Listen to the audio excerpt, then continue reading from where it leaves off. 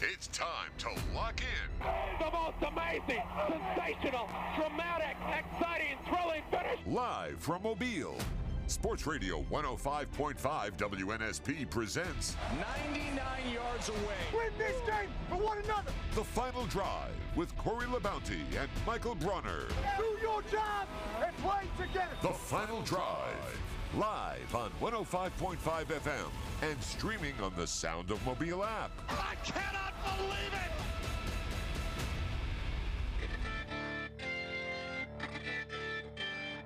Welcome to a Monday edition of the Final Drive here on WNSP 105.5. Want to thank everyone for tuning in this afternoon and hope everyone had a very restful and productive weekend as we get ready to get another outstanding week of the Final Drive started here. Corey LaBounty along with Michael Bronner, my producer, and of course plenty of topics to discuss that occurred over the weekend. Last night is what you wanted out of the NBA Finals. Again, we have a competitive series there. We got a series. We do have ourselves a great series. And, of course, we have Alabama baseball that's in great shape and really living up to the preseason expectations that the program did have. And the SEC continues to play great baseball. Not so great for Alabama softball this weekend as they find themselves at home now, but not without Montana Fouts bowing out with a wonderful and outstanding career that she had going down as probably one of the most recognizable softball players and really one of the most recognizable athletes of all time in the history of Alabama athletics. And, of course, last Wednesday, we had KJ Lacey here in studio with us, and at the time, we asked him, who had been recruiting him, and he let us know about the Power 5 schools. Well, this weekend, he takes an unofficial visit to Austin, Texas, and hook 'em horns.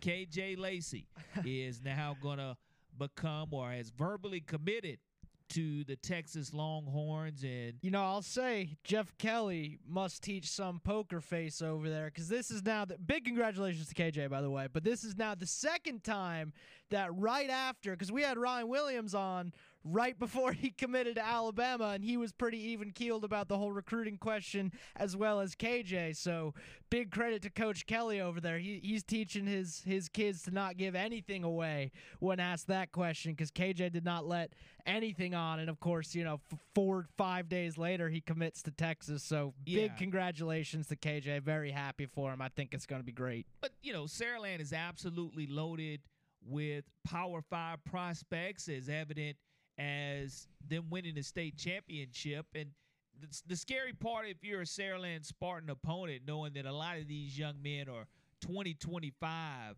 members, and they're not seniors coming up. So the cupboard's not going to be bare here for a couple of years. And last night in the NBA, Miami finds a way to make it a series. They even this thing up with Denver 111-108. Got to give you some credit there. You were pretty convinced that the Heat would steal one on the road. I was not. So it's just the way that they played in Game 1. You kind of expected the Heat to really show up and play their brand of basketball, either in Game 1 or in Game 2. You didn't think that they were just going to lay down and die in Denver at all, but kudos to, the Spoelstra and the Heat. No road team had won in Denver in over 2 months. Yeah. And 9-0 record in the postseason. And then you have to figure out, all right, what is going to be the strategy to slow down the Joker? Still had, 41 last night? 41 points, not a triple-double. But I will still say this. He's going to find a way to get his triple-double in Miami in Game 3 or 4 or a combination. But when he's playing the total package, that's what makes it hard when his game is just very well-rounded. And Gabe Vincent, a young man that had 23 points, Jimmy Butler and Bam Adebayo had 21 points apiece. Jimmy Butler, he's due for another 40-point performance or so, but I just love his mentality and his philosophy about blocking out all the noise, Bronner. And I know Jimmy had a lot to say about the doubters. and where his mindset is with the Miami Heat. You played on a lot of mentally tough teams over the course of your career. What is it about this specific team that makes them so resilient, especially in this run that you guys are on? I just think nobody cares on our team. We're not worried about what anybody thinks. We're so focused in on what we do well and who we are as a group that at the end of the day, that's what we fall back on. Make or miss shots, we're going to be who we are because we're not worried about anybody else. It's how it's been all year long, and that's not going to change. So that's what I think it is. I think it's the I don't give a damn factor. And he means it. The Miami Heat block out all the noise, and they don't give a damn what anybody else thinks about their program and their organization, and they took care of business. They go above sea level, and now they're heading back to the coastal plain in Miami, and I think that we'll come away with another split here. Yeah. And I'm excited the fact that Miami decided that when they were down 8 points in the fourth quarter, got off to a quick start, which was important. They inserted Kevin Love in the lineup, and raise your hand if you had Kevin Love starting for the Miami Heat in the NBA Finals. Oh, your hands up. Oh, you're a liar. Exactly. Not too many people had thought that Kevin Love would be a part of this NBA Finals, especially to start in the NBA Finals. What's even more impressive, though, is the Miami Heat find a way to get their 13th win as an 8 seed. Because people forget, because the way that the Miami Heat have been playing great basketball, that they're an 8 seed. A play-in game is how they get into the NBA Finals. Well, Jimmy would tell you that they don't give a damn.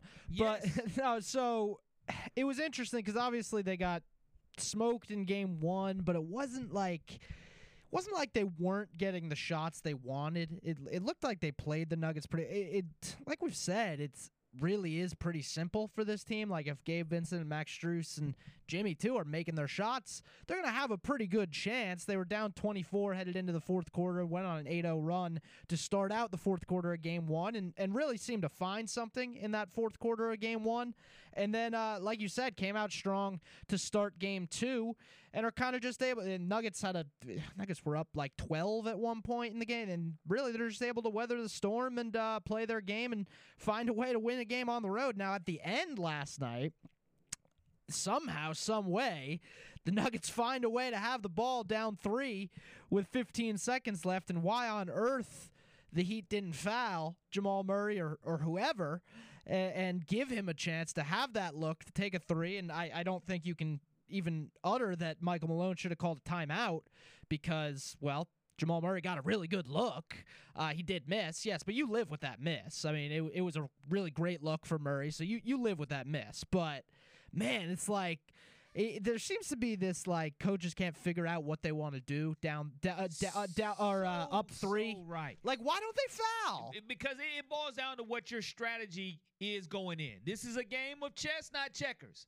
And when you're coaching, you know ahead of time when it's certain time and scoring situations, whether you're going to foul, whether you're not going to foul, whether you're going to go for the 3, go for the 2, whether you're going to call a timeout, whether you're going to play through it.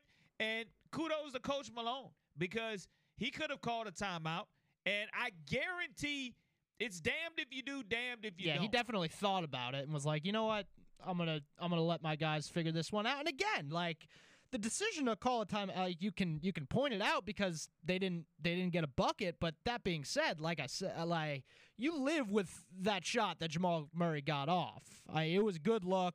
It almost went in. Now, if it goes in, again, you're going to second guess the coaching and the strategy. Why didn't you foul? Yeah. You should have fouled. You allowed them to go to overtime. So it's whatever. Nuggets weren't losing that game in overtime. Great look. Yeah. And it really, I thought it was going to go in. And it was contested. That's the only thing that you can have. But by calling a timeout in that situation, the only bonus that you get is now you're making the defense decide to make switches or what play you're going to call, what your personnel is going to be coming out. So you have to evaluate that. Now, as far as letting the Joker loose, the Joker's not going to go for 41 points in games 3 and 4 and 5 If he can He get could.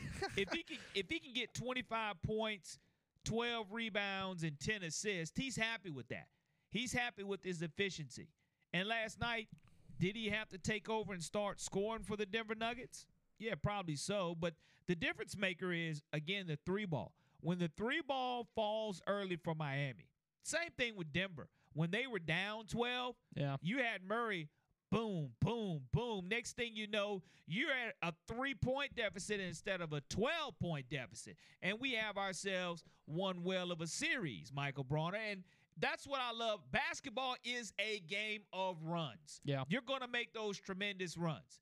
And that's what you're seeing in the NBA Finals so far is game one pretty much dominated by, to me, the Denver Nuggets.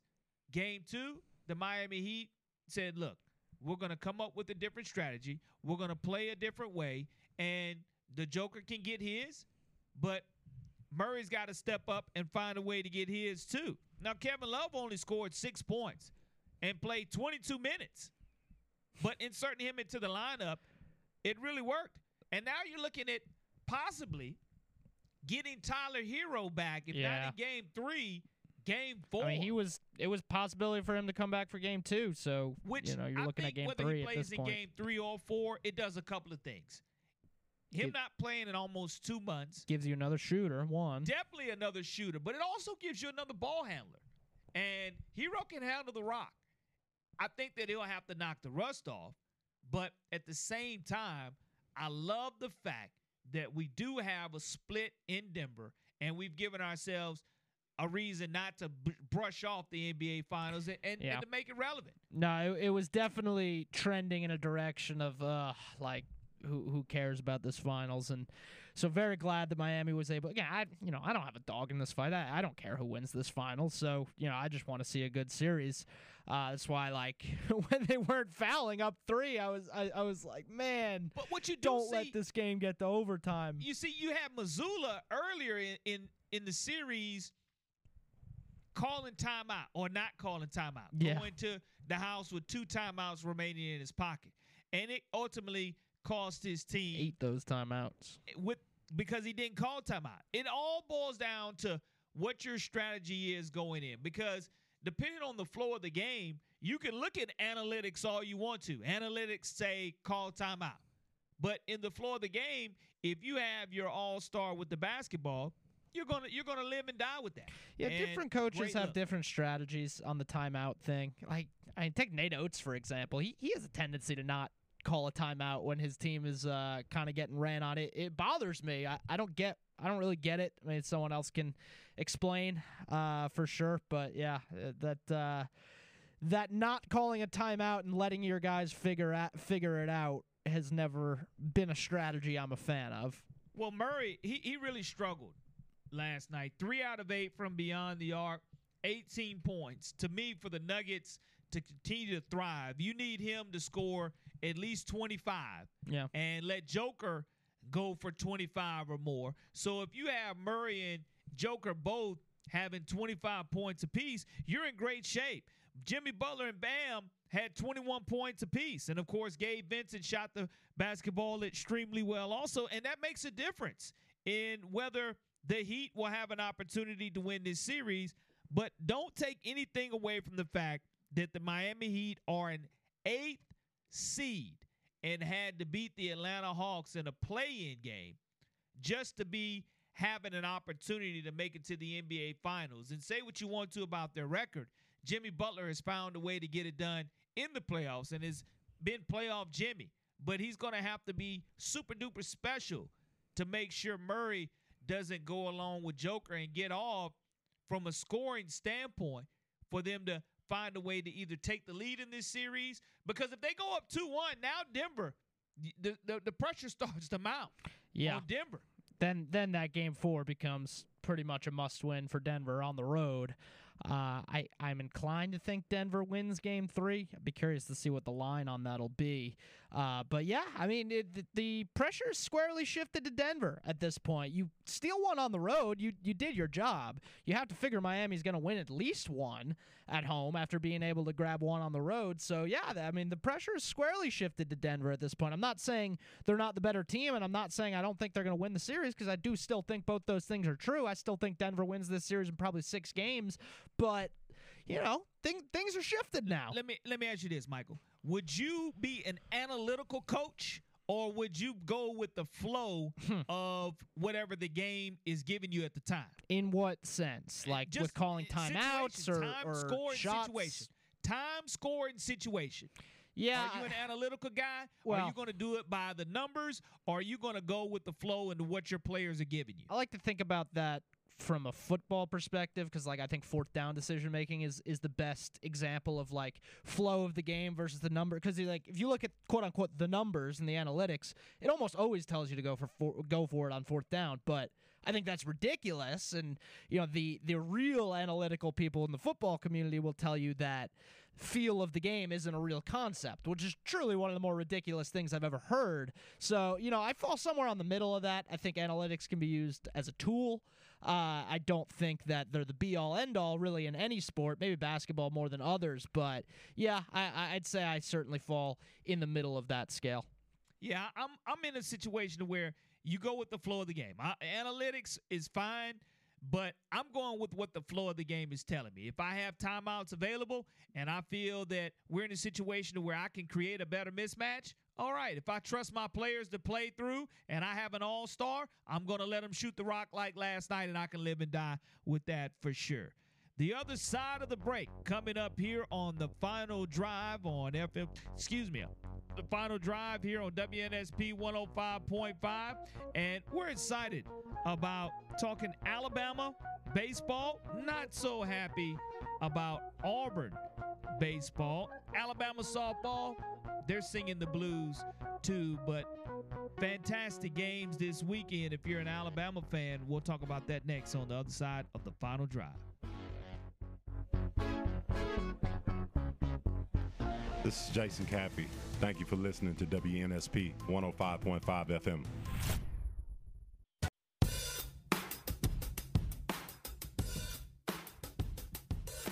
Welcome back to the final drive here on WNSP 105.5. And when you look at Alabama softball and the fact that this weekend, of course, on Thursday, they lost to Tennessee 10-5. And then Michael Bronner said, you know, if Alabama loses, it'll be maybe 2-1. It'll be a very low-scoring affair. I can't remember if that was an on-air or off-air conversation, but either way, I absolutely nailed the result of that game. Loses 2-0 on Friday to Stanford, so their College World Series chances go down the drain. And Montana Fouts is definitely going to be recognized as one of the greatest student athletes in the history of the University of Alabama, for sure. And what's even more impressive is the fact that I would have loved to have seen Alabama have a swing at Oklahoma. The Oklahoma Sooners, 59-1. Tell you what, it wouldn't have been pretty. 59-1, the Oklahoma Sooners. They have won 51 games in a row after an extra innings win over Stanford today.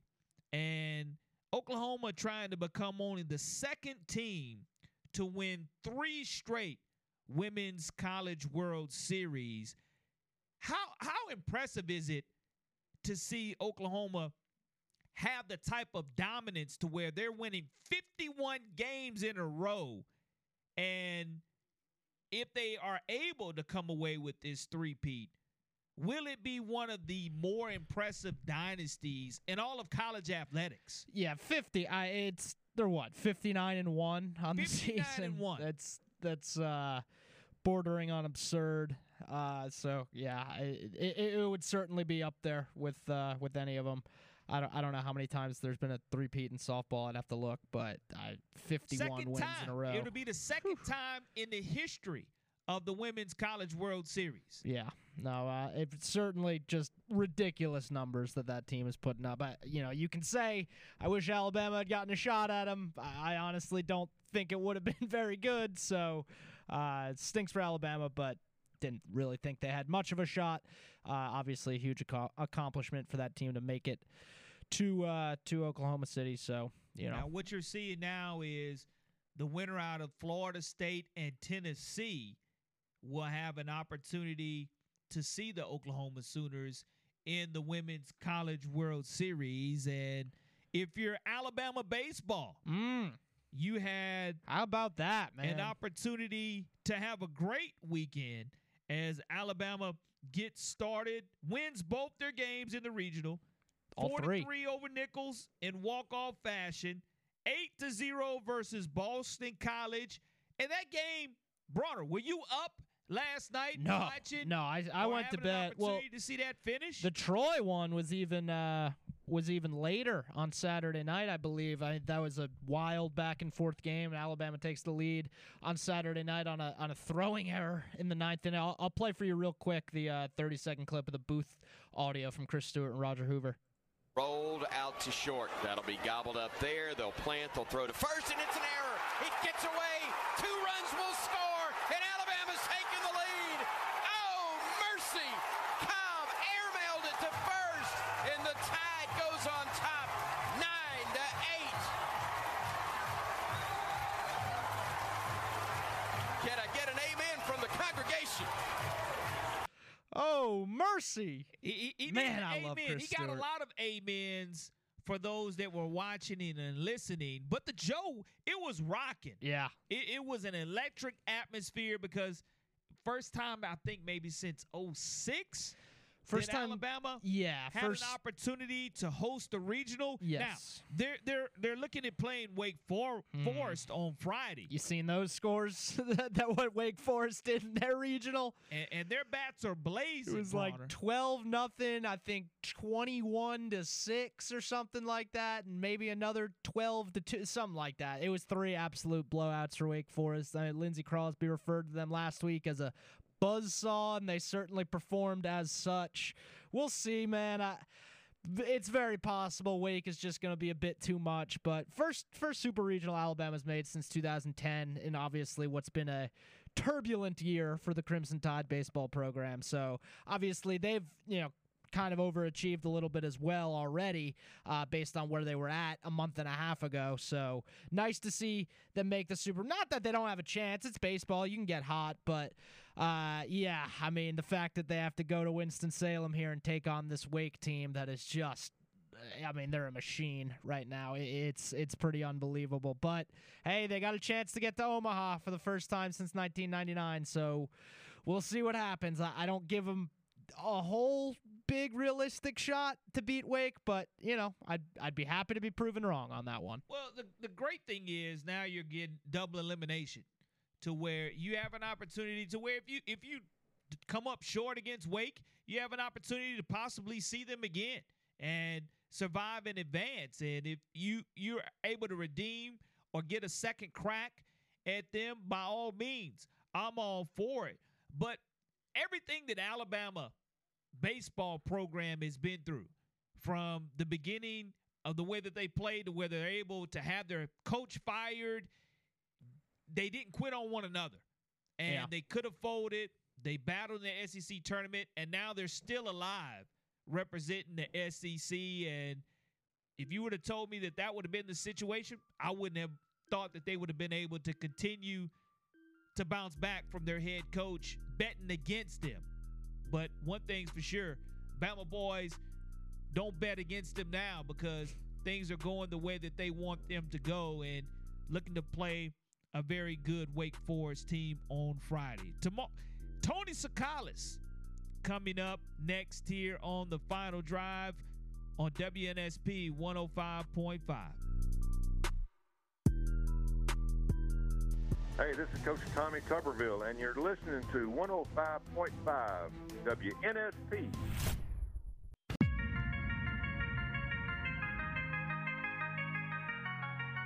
The Final Drive with Corey LeBounty and my producer Michael Bronner joining you on this Monday. And of course, that means we get to welcome Tony Tsoukalas into the Final Drive. Tony, I know it's been a very busy weekend from a Crimson Tide standpoint. How are you doing, my friend? Tired, but I'm doing all right. Well, I tell you, Tony, when you start with the fact that Alabama baseball, again, going into the break, I talked about, I personally, when Coach got fired for gambling, I didn't know how this team would react. I thought that they would fold a little bit under the pressure, under the magnifying glass, and here it is in the regionals. Alabama goes 2-0 and is ready to take on Wake Forest. Yeah, who would have thought? I mean, most of the time when this kind of thing happens, teams fade, things just kind of go haywire. The team might respond for a little bit instantaneously, but they're not able to keep that momentum up. That wasn't the case, and credit to Alabama for being able to not only just recenter themselves and establish the momentum, but maintain that momentum and not just get a quick kick off that, overcoming adversity, but to really transform themselves into a contender. I think no one would have thought Alabama would even be in this position, but I don't think it's necessarily a crazy thought to think that they could beat Wake Forest now, which is, absolutely a different thing than we would have thought maybe 2 months ago. Tony, when I hear you say that, I mean, I can't help but looking at what Wake Forest did in their super regional. I know they were playing lower-seeded teams than Alabama was. Obviously, it's baseball. You get hot for 2 games, anything can happen. But, man, I mean, that is just an unbelievable team up there in Winston-Salem. I mean, sure, but, baseball is all about being hot. Not to say that, Wake Forest is pretty hot themselves. But I think Alabama, has what it takes. They've got a capable pitching staff. If the bats, produce like they have been, I don't think it's out of the realm of possibility that it's only a 3-game series. You win that first game. I mean, really, if you don't get swept, anything can happen in a 1-game series. And, so there's a lot of ways to look at it. I just wouldn't count Alabama out just yet. No, I definitely not going to count them out moving forward because they really showed me what they were made of with their resolve in the SEC tournament and how they ended the season on a high note in regards to having momentum carrying over now from the SEC tournament. An electric atmosphere at the Joe because it's been since 2010 to where you have an opportunity to experience that. Alabama fans really showed up and showed out, and after Patrick Murphy gets eliminated from the Women's College World Series, he makes sure he's sitting behind home plate to support the Crimson Tide. Yeah, that's classic Patrick Murphy. He's a class act, and he really cares about Alabama, not just about, his program, but about, the whole team. The whole university, the whole athletic department. And, I think he's a class act, and it's tough to see his team kind of not really go as far as they wanted to in Oklahoma City, but kudos to them for making it as well. You talk about, teams not being where we thought they'd be. I think after Montana Fouts went down, no one thought that Alabama softball was going to be able to make it to Oklahoma City, and they, come out and they do that. So there's a lot of credit to that program as well. Well, softball program does come up short. I know Montana Fouts wrote the letter to college softball and really cried her eyeballs out and laid it all out on the line, her passion for Alabama. And I think that, again, she's going to be one of the most recognizable athletes in the history of Alabama sports. No question. I mean, 4-time All-American, pitched a perfect game at the highest level of softball. That's an Alabama moment that will go down, across all sports. And, and she was such a great representation of Alabama, too. I mean, there was, she was probably the biggest role model, I think, maybe out of any Alabama athlete I've covered in terms of the way just young girls gravitated towards her. And everything she did, she put the university in a good light. She really handled that spotlight really well. So, great representation of Alabama. And like you said, somebody that, I think Alabama fans are going to remember for a long time. Tony, I'll just ask you this one pretty point blank, I suppose. Is Jason Jackson going to get this job? He has a possibility, but as we reported on Tide Illustrated, Alabama has a lead candidate. It's not Jason Jackson. Nothing's finalized yet, but I think that when you look at this situation, I think a lot of our fans and a lot of our readers on the site and a lot of Alabama fans in general just want to give that job to Jason Jackson, which, he has done an amazing job, 13-4, taking this program to, heights that no one thought he would get to once he stepped in for Brad Bohannon. But it's only been 17 games. And I think you also have to look at the total resume from everyone involved. And look, this Alabama program, it's an SEC job in a state that produces a lot of talent. I know there's a lot of things going against Alabama in terms of, competing with other schools that have lottery systems and the scholarships aren't necessarily even, but it's a desirable job and it's going to attract a lot of quality candidates. And so I don't think you can just be sentimental with the hiring of Jason Jackson. Not to say that he doesn't deserve it, not to say that he won't be hired because nothing's finalized yet, but I do think that at the moment I don't necessarily think he's the lead candidate from what I've heard. But then again, shoot, you beat Wake Forest in a super regional, take Alabama to the College World Series, maybe things change. Quality candidates and recruits have been committing verbally to the University of Alabama. Alabama gets a 3-star selection this weekend, and I know the selection that they had this weekend had roots to Florida State. I think he was a Florida State legacy, but that's just the job. Alabama picks up 2 over the weekend. Yeah, it never stops, right? We have all these sports doing well, and then obviously the recruiting scene, it never stops. So Brandon Howard is our recruiting guy, and boy, is he busy these days. But, it just keeps it – it's a nice way of keeping the offseason going. And, this Alabama is a recruiting machine, so the football team is never going to stop bringing in talent. And they're going to build another class this year as well. It seems like every year this is a top 5 class, top 3 class, and I don't think this year will be any different. Nate Oates rumored to be bringing in, at least for visits, some highly touted targets from the portal. Grant Nelson, North Dakota State, possibly Arthur Kaluma from Creighton. Anything you've heard on that front? The North Dakota State bigs coming in this weekend, and that's a must get for Alabama.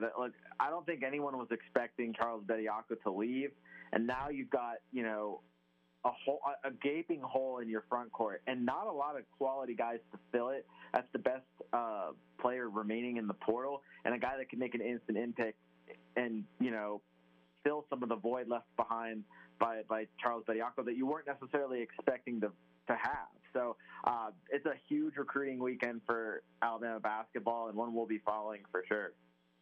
Well, it's not just football and basketball that are being involved. Of course, Nick Saban has his football camps to where you start to see, and one of the commitments that kind of got away was KJ Lacey. He takes a unofficial visit, down to Austin, Texas, and goes ahead and verbally commits to Texas this weekend and tries to do a little recruiting of his own, saying that one of his teammates, Ryan Williams, who's been a solid verbal Alabama commit, trying to go ahead and talk him on down to coming down to Austin and saying howdy partner as well. That's just kind of the way it works, man, right? You lose out on one kid, it can turn into 2 because all these kids know each other. It doesn't even have to be teammates now. It's like, these kids, they go to camps, they build relationships. I think in the long term, though, and what mostly happens is you can say that, and, kids get emotional when, big things happen and it starts to sway a little bit. But I think every kid is going to make the decision for itself. And so we'll have to see how that one works out. But I think Alabama's going to have a lot to say about that as well. Well, I know going back to what Alabama's going to have a lot to say is this Friday when the Crimson Tide take on Wake Forest, and everyone's looking forward to that. But it's another opportunity, again, for Alabama to continue to try to write that Hollywood script. And if there's one thing that you can bet on, it's the fact that these Bama boys are going to take this game seriously. And how huge is it to try to win that first game or winning that first game so you don't put yourself knowing that, look, one more loss and we're done here, but we can go ahead. I would rather drop 2 after winning the first than to drop 2 in a row. Yeah, I think that, obviously that first game creates the momentum. Although I used to cover high school sports, and one of the things that stuck with me was there was a coach that would always pitch his ace. I'm not saying Alabama was going to do this, but it is a way to think about it. He always argued that the most important game in a 3-game series was actually the second game, which is probably out of the 3 the one that people talk about the least. But his mindset was that no matter what you do in the first game, if you win the second game, you have either won the series or create the momentum heading into that crucial third game. So the 3-game series is so short that I think what Alabama needs to do is just, obviously they'd love to win both games, right? But I don't think it's going to happen against Wake Forest. I think you just need to get to that game 3. Get to that game 3 with enough of your staff to, actually be able to do some damage. And then at that point, I mean, you're playing a 1-game series to get to Omaha, and anything can happen. You have a big inning, you could blow the game open, So I think that, don't get swept, and then, if you're the underdog, if you're the Cinderella story, you want to create as much chaos and stay alive as long as possible. And I think so. Alabama's going in, I would say, somehow find a way to get to that third game. And I think maybe momentum at that point might carry them over. Tony, I know you're the managing editor for Tide Illustrated of Rivals, but when you look at what this Oklahoma team in women's softball has been able to accomplish, 59-1, winning 51 games in a row, if they're able to win this Women's College World Series, it'll be their 3rd straight in a row, and they'll only be the 2nd team to do that. When you're able to put those type of numbers up, would that be considered one of the greatest dynasties or legacies in collegiate athletics? How can you say no to that? I mean, look at the domination they've been able to, put together. It is absolutely insane. Only 1 loss over, how would you say, 59-1? Yeah, 59-1. Yeah, it's like you build like a super team. I mean, they could probably compete against Team USA. You know what I'm saying? It's. I think that I honestly think you could put that team into the Olympics and it can come away with the gold. So it's a super team. I know a lot of people don't like watching them. They are a very passionate bunch. They seem to celebrate literally, especially for a team that's only lost 1 time. They celebrate everything as if they've just won the World Series. They get a 2-out walk and they're slamming the bat down, and it's kind of crazy. But in terms of what they've been able to put together, it's truly special. And it's kind of one of those things, as a neutral, observer, I kind of want to see them go all the way and only lose 1 game. And how crazy would that be? I mean, no one's ever going to top that. No, I agree with you there. How can everyone follow all your outstanding coverage, Tony, that you do at Tide Illustrated? Yeah, the site's TideIllustrated.com, like you said. You can also go to alabama.rivals.com. You can follow us at Tide Illustrated on Twitter, or you can follow me at Tony_Sukalis at Twitter as well. It's Tony_Sukalis. Tony, thank you so much, and we look forward to talking to you again next week. All right, thanks. Tony Sukalis joining us here on The Final Drive, again, managing editor for Tide Illustrated. And, of course, this time next week, Michael Bronner will find out how the Alabama Crimson Tide baseball team has fared and whether they're going to be having an opportunity to make it to Omaha or not. We'll talk about that again this time next week for sure, and look forward to talking to Tony again this time next week. The Final Drive, we'll be right back.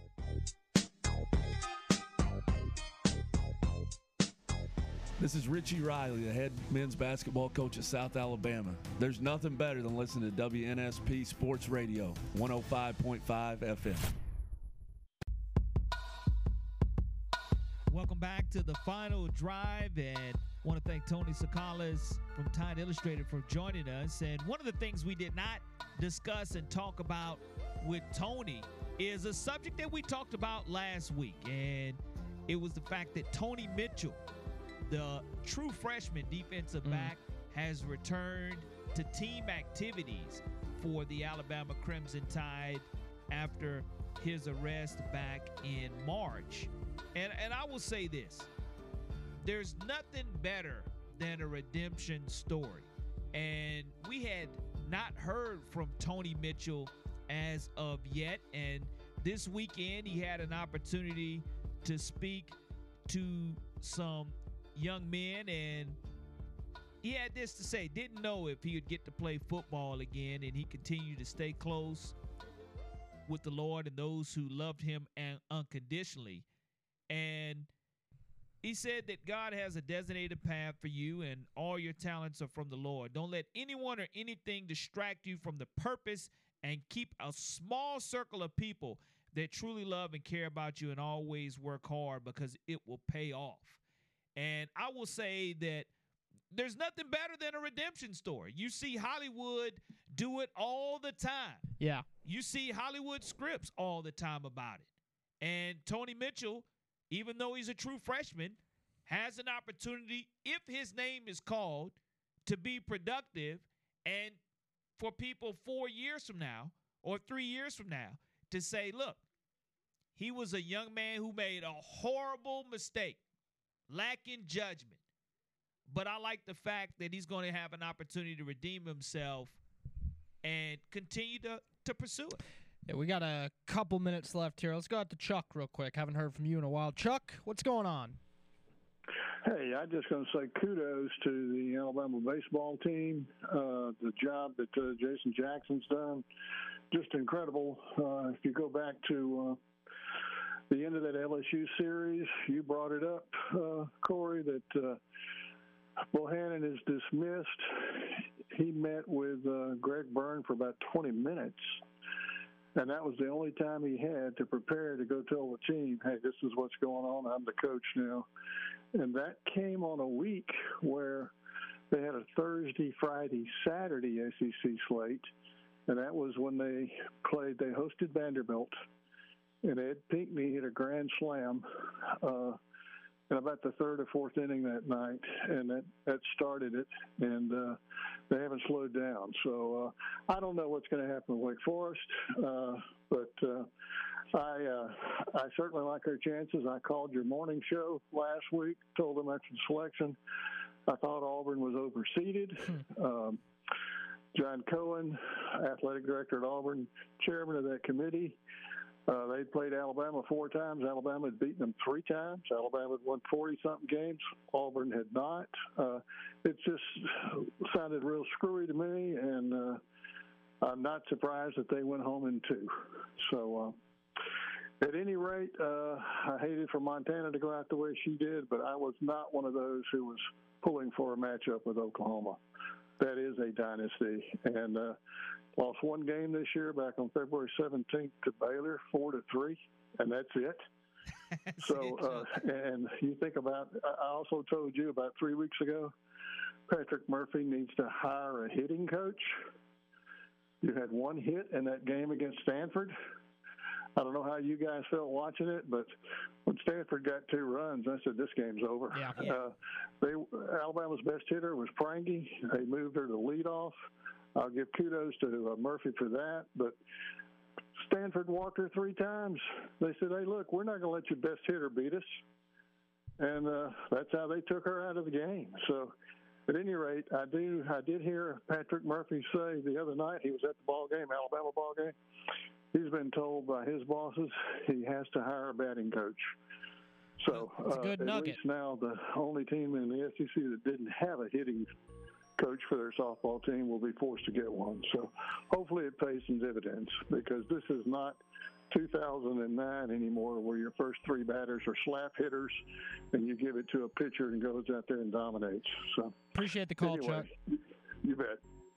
Always appreciate Chuck calling in and chiming in. And someone else said Alabama needs a real hitting coach. Well, according to Chuck, they're going to get one, and that may make a difference. But if it doesn't, you can bet Patrick Murphy is going to be against it, because he feels that the way he's doing things has continued to work for the program. Top of the 4 o'clock hour. Coming up next here on the final drive here on WNSP 105.5.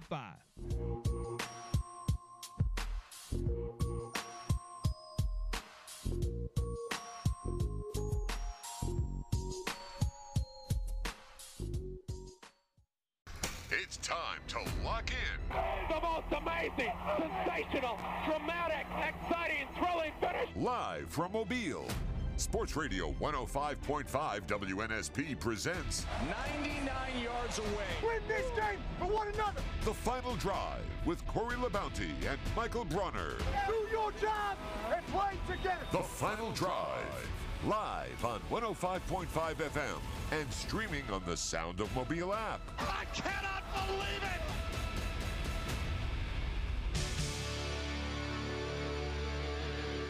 Welcome to hour number 2 of the Final Drive. Corey LaBounty, along with my producer, Michael Bronner, joining you this Monday afternoon. Hope everyone has had a great work week, or work day, rather, and had a great work weekend. Work week Also, kind of just getting started, so hey, look, trying to wrap it up a little early. Hey, look, you can never wrap up work because, again, sports, 7 days out of the week, 365, always something to talk about. And, of course, one of the great things about college football is the fact that once you have that phenomenal season, you have an opportunity to, if you're a first team All-American, which is a requirement to be in the College Football Hall of Fame. The ballots came out today for the 2024 College Football Hall of Fame. The big names, of course, being Larry Fitzgerald, Terrell Suggs, and Michael Vick. All 3 phenomenal collegiate athletes and didn't do too shabby when they played professional football either. But one of the things that I like to look at is when you look at the head coaches, one that's very deserving, Larry Blakeney, the former head coach at Troy, when they transitioned from FCS to FBS and had an opportunity to win a national championship. Of course, Michael Vick finishing third in the national third in the Heisman voting. Tommy Tuberville having an opportunity, even though now he is a politician, he still makes it and has an opportunity there to be nominated. And 21 seasons in the SEC, as a head coach, 14 in the SEC at Auburn and Ole Miss. Pine Box. Yeah, that's pretty much where he would be considered. But 13-0 at Auburn in 04. And I think that the problem surely that saved his job, right? Absolutely. Absolutely. Moving forward from there. The College Football Hall of Fame ballots denominated by athletic directors, head coaches, and sports information directors, better known as SIDs. And you really have a situation where Chris Samuels from right here in Mobile, Alabama, Shaw High School, All-American at Alabama, nowhere to be found in the College Football Hall of Fame. And I don't know why that is, because to me he's going to be a Pro Football Hall of Famer here pretty soon. But I don't know what you have to do besides being All-American to actually be voted and nominated and to win it, because 2024 SEC players, the big names, of course, Garrison Hurst, Antonio Langham, Ed King, Brady James. Nobody can forget about the speed Willie Gault used to have. Tim Couch. Oh, yeah. Michael Orr. Takeo Spikes is one there as well. But Florida running back Eric Rett and Chris Samuels, the former offensive tackle for the Crimson Tide, didn't carry over to this year's ballot. We're on the 23 ballot, and I just don't know how that happens. And I out there, if you can tell me how and why Chris Samuels, even though he is a first-team All-American in his time at Alabama, a top draft pick for the Washington Redskins, is not in the College Football Hall of Fame. I think that's a travesty. And does Tommy Tuberville, do we think that he's going to have an opportunity to really be in the College Football Hall of Fame? I know Larry Blakeney definitely deserves it, and I think he'll wind up being there. Yeah, I'm sure both will be. I'd be curious to know what all goes into that selection process. Is it like multiple ballots? Like, is it the same as the NFL? I'm not sure exactly how all that works, but I would think all the guys you just named would have a very good chance. So I don't know. Well, anytime you can transition from Division II to FCS to FBS, there's no question in my mind that Larry Blakeney definitely deserved to be there. I mean, because when you start thinking about Troy football, you say Larry Blakeney. You're thinking definitely Coach did a phenomenal job while he was there. And you go to the FCS playoffs 7 times. You go to 5 bowl games also. But Tommy Tuberville, I don't know if he's going to make it. I'm not quite sure. I think sometimes it's great to these are just ballots that you're reading, yes, basically, and you might have said it. So who votes for these now? So you have athletic directors and SIDs, okay, that are partaking and making that decisions on whether you're going to make it or not make it. I feel like there could be a better process there. There's got to be, because there's no way that Chris Samuels should be omitted from this list. Now, you can't take anything away from Michael Vick being on there. Larry Fitz. You love Fitzgerald and what he was able to accomplish playing at Pittsburgh. And, I mean, he has his jersey retired. And sophomore year, you catch 92 passes for 1,672 yards and 22 touchdowns. Silly numbers there. The video game numbers. Whew. Video game numbers. And, of course, everybody knows Michael Vick was a cheat code. So, for him, you know he's definitely going to be there. But I really struggle with Chris Samuels not being on that list.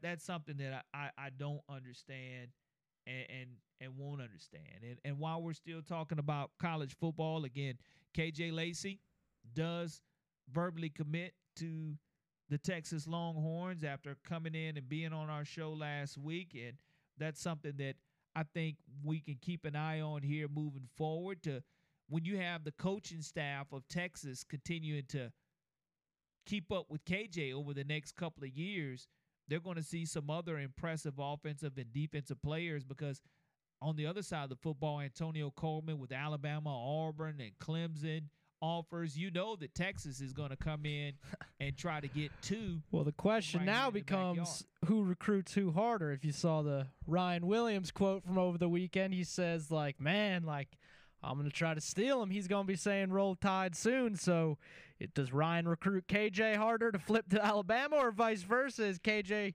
going to try to recruit Ryan to flip to Texas? Man, oh man. I mean, either would be lethal, but is there a chance that either could flip the other? 2025. That's a lot of time. It's plenty of time. And that's one of the things now with your official visits and that rule being changed by the NCAA to where he can go to Alabama, he can go to Texas, Notre Dame, Auburn. Ryan was in, I believe, Baton Rouge the past weekend. Go down to LSU and Hollywood in the boot there.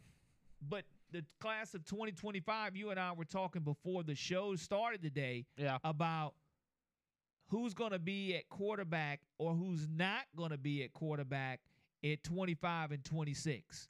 For Texas, you're saying? Yeah, so, I mean, Texas has an interesting situation now.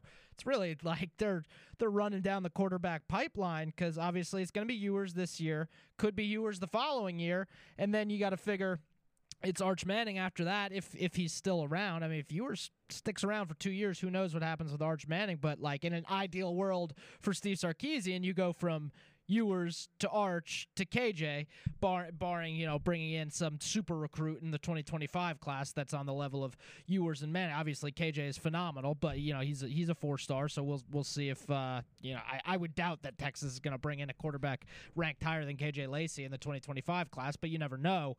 So we'll see what happens there. But in an ideal world for Texas, yeah, I mean, KJ, I believe, would arrive on campus when Arch is a sophomore, if I'm doing that math correctly. So, yeah, I mean, who knows if that pipeline can work perfectly for Texas. Texas is setting themselves up pretty well at quarterback as they join the SEC. Well, Steve Sarkisian, no stranger to Mobile, Alabama, and the talent that is here. And with that, and with knowing that, you have one of the most impressive quarterbacks in the entire state of Alabama that's a 2027. I knew you were going to bring him up. Quarterback. Trent Seaborn. Visiting Wisconsin this weekend. Yeah, and I want Trent Seaborn and Crimson. Did you watch that state championship game for Thompson? Yes. Against, I think it was against Auburn. I can't remember off the top of my head. I think it was against Auburn. So I'm doing the sidelines for the AHSA. Oh, so you were at that network. game. So yeah. you saw it in person. I was watching on like a grainy stream on my TV because my roommate's brother actually plays for Thompson, or played for Thompson. He was a senior this year. So we were watching it, and he had told me a few weeks ago, like a few weeks before the championship game, about this 8th grade quarterback who took over at quarterback for Thompson and is kind of balling out. And of course, I'm a little dubious because he tells me it's an 8th grader playing for Thompson High School, probably the best school in the state. And I'm watching this state championship game, and he is making throws that, I mean, your jaw is dropped. It is unbelievable, some of the throws this kid, Trent Seaborn, is already able to make. Again, he was an 8th grader. He had like 5 touchdowns in the state championship game. This kid is entering his freshman year for Thompson this season. It is truly unbelievable. And is a very humble young man as well. He loves to play in the band and can play that musical instrument, but he plays defenses. It's going to be fun to watch Thompson this year with all of the hype that goes behind him and his maturation. Again, only an 8th grader playing against 17 and 18-year-olds. Can you imagine, like, I'm leaving middle school to join my 17-year-old 5-star teammates for practice today. Oh, I'll meet you guys at practice. I got to walk out of middle school first. Like, it truly is mind-boggling stuff. Yeah, but there's no lack of talent here in the state of Alabama. Not only in class of 24, 25 is absolutely loaded.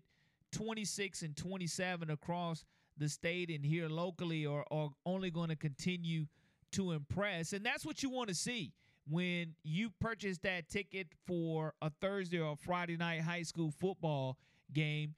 You not only want to support your team, but 9 times out of 10, your team at some point in time is going to play that other school that has those 4- and 5-star athletes, and you'll get a chance to see players that you don't get a chance to see on a weekly basis because you do support your school. But that's week in and week out here in Mobile and Baldwin County with high school football. Every single week you can have, LaFleur can be your favorite team. UMS can be your favorite team. Viger can be your favorite team. Not only are you going to have guys on your roster, but you're going to have an absolutely loaded roster of opponents that you're going to get a chance to see play as well. Yeah, no, it's quite the area. It's quite the state. It is just phenomenal stuff. I can't wait for high school football season. Well, it's a month and a half away to getting started. You want to tell the people who we're supposed to have on for Mobile's Finest this week? Yeah, Mobile's Finest this coming Wednesday. Sterling Dixon Jr. from Mobile Christian scheduled to join us here in studio, the renovated WNSP studios. He'll be signing his jersey officially. And if you haven't had a chance to hear from Sterling Dixon Jr., you'll come away very impressed with the way he carries himself, with his thought processes, with his decision making, and the fact that he's been playing varsity football a long time as well and had a year basically taken away from him with a shoulder injury, but has not let that stop him, and his rehab and his comeback was better than the setback that he had. So now his senior season is upon him for Ronnie Cottrell and the Leopards of Mobile Christian, and look forward to getting him in studio to talk, to see why Sterling is pulling for the Crimson Tide and trying to pull others toward the Crimson Tide as well. Absolutely. The final drive here on WNSP 105.5, Corley Bounty, along with my partner, Michael Bronner. We'll be right back. Hey, this is former Mobile TV sportscaster Eric Clemens, and when I'm in town, I listen to 105.5 FM Sports Radio, WNSP.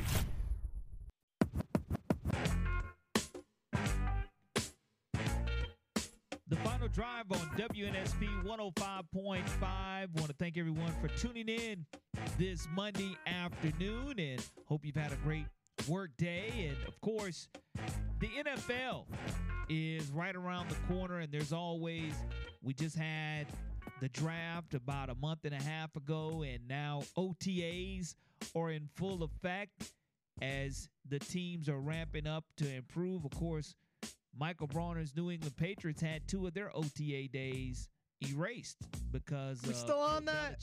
Hey, look, I'm not going to let it go, brother. That's fine. I mean, it seems like the Patriots have moved past it. It's been nothing but positive reports since then. The two days they don't have to worry about showing up at the facility, but when you do show up, the NFL film crew, when they show up, or when you're wired and mic'd, here's an interesting article that was on CBS Sports today by John Breach. The NFL is having problems finding teams to participate in one of my favorite shows, Hard Knocks. And the reason being, half of the teams have said no, they don't want to be on Hard Knocks. And I wasn't familiar that there were rules in selecting what team comes on for Hard Knocks. And personally, I think that one of the best Hard Knocks ever was probably either the Ravens when they debuted it and or the Jets. Let's go have a snack. But that's the best line in Hard Knocks history. For Hard Knocks, I did not know this, how they have a formula to where if you fall under these 3 rules, you don't have to be on the show. Yep. If you have a first-year head coach in place, they have a playoff berth in the past 2 seasons, or they have appeared on Hard Knocks in the past 10 seasons. Well, I can think of a team to be on Hard Knocks. I can think of a team that fits none of those criteria that would be, I guess, pretty exciting to go right ahead. Who's it going to be? Well, that's got to be the Jets. It seems like the obvious choice. I believe that Rex Ryan one was in 2010, which would place it 13 years ago and just outside the scope of been on Hard Knocks in the last 10 years. They don't have a first-year head coach, and they had the longest playoff drought in the NFL. So, boy, oh boy, have they not made a playoff appearance in the last 2 years. Yeah, you bring in Aaron Rodgers, yada, yada, yada, all that. I mean, it seems like kind of a no-brainer if they're allowed to make here's them. The choices. You have the Jets, the Bears, the Saints, or the Washington Commanders. Yeah, now, boring absolutely, Jets. The Jets and Aaron Rodgers would be fun to see. But you have many players who have chimed in along with Jets owner Woody Johnson, said, no, I don't want really any part. Robert Saleh, the head coach, nah, not really. Well, here's the thing. Like, if you're a head coach, why would you want any part of that? Like, yeah, I wouldn't. I mean, if you had a choice, like, of course you'd say no, but I don't know exactly what the rule is in terms of, like you said, based on the criteria you said, it seems like they don't have a choice, so the NFL should just make them. But, yeah, no, if it's up to me as the head coach or me as the owner, I would say heck no, because it is a distraction. But that being said, if it's not up to them, there does seem like an obvious choice here for the NFL. Now, here, Jeremy Reeves, former South Alabama defensive back, goes undrafted, finds himself in a Pro Bowl, one of the most deserving players that you'll find, earning himself an NFL contract. On Twitter, Jeremy Reeves said, they can keep that, man. They can keep it. He wants no part of the distraction of Hard Knocks coming to the Washington Commanders camp and filming Hard Knocks. Now, again, New York is New York. The lights are brighter, and I don't see how NFL films don't choose Hard Knocks as far as the Jets. I don't see how they're going to be able to avoid that.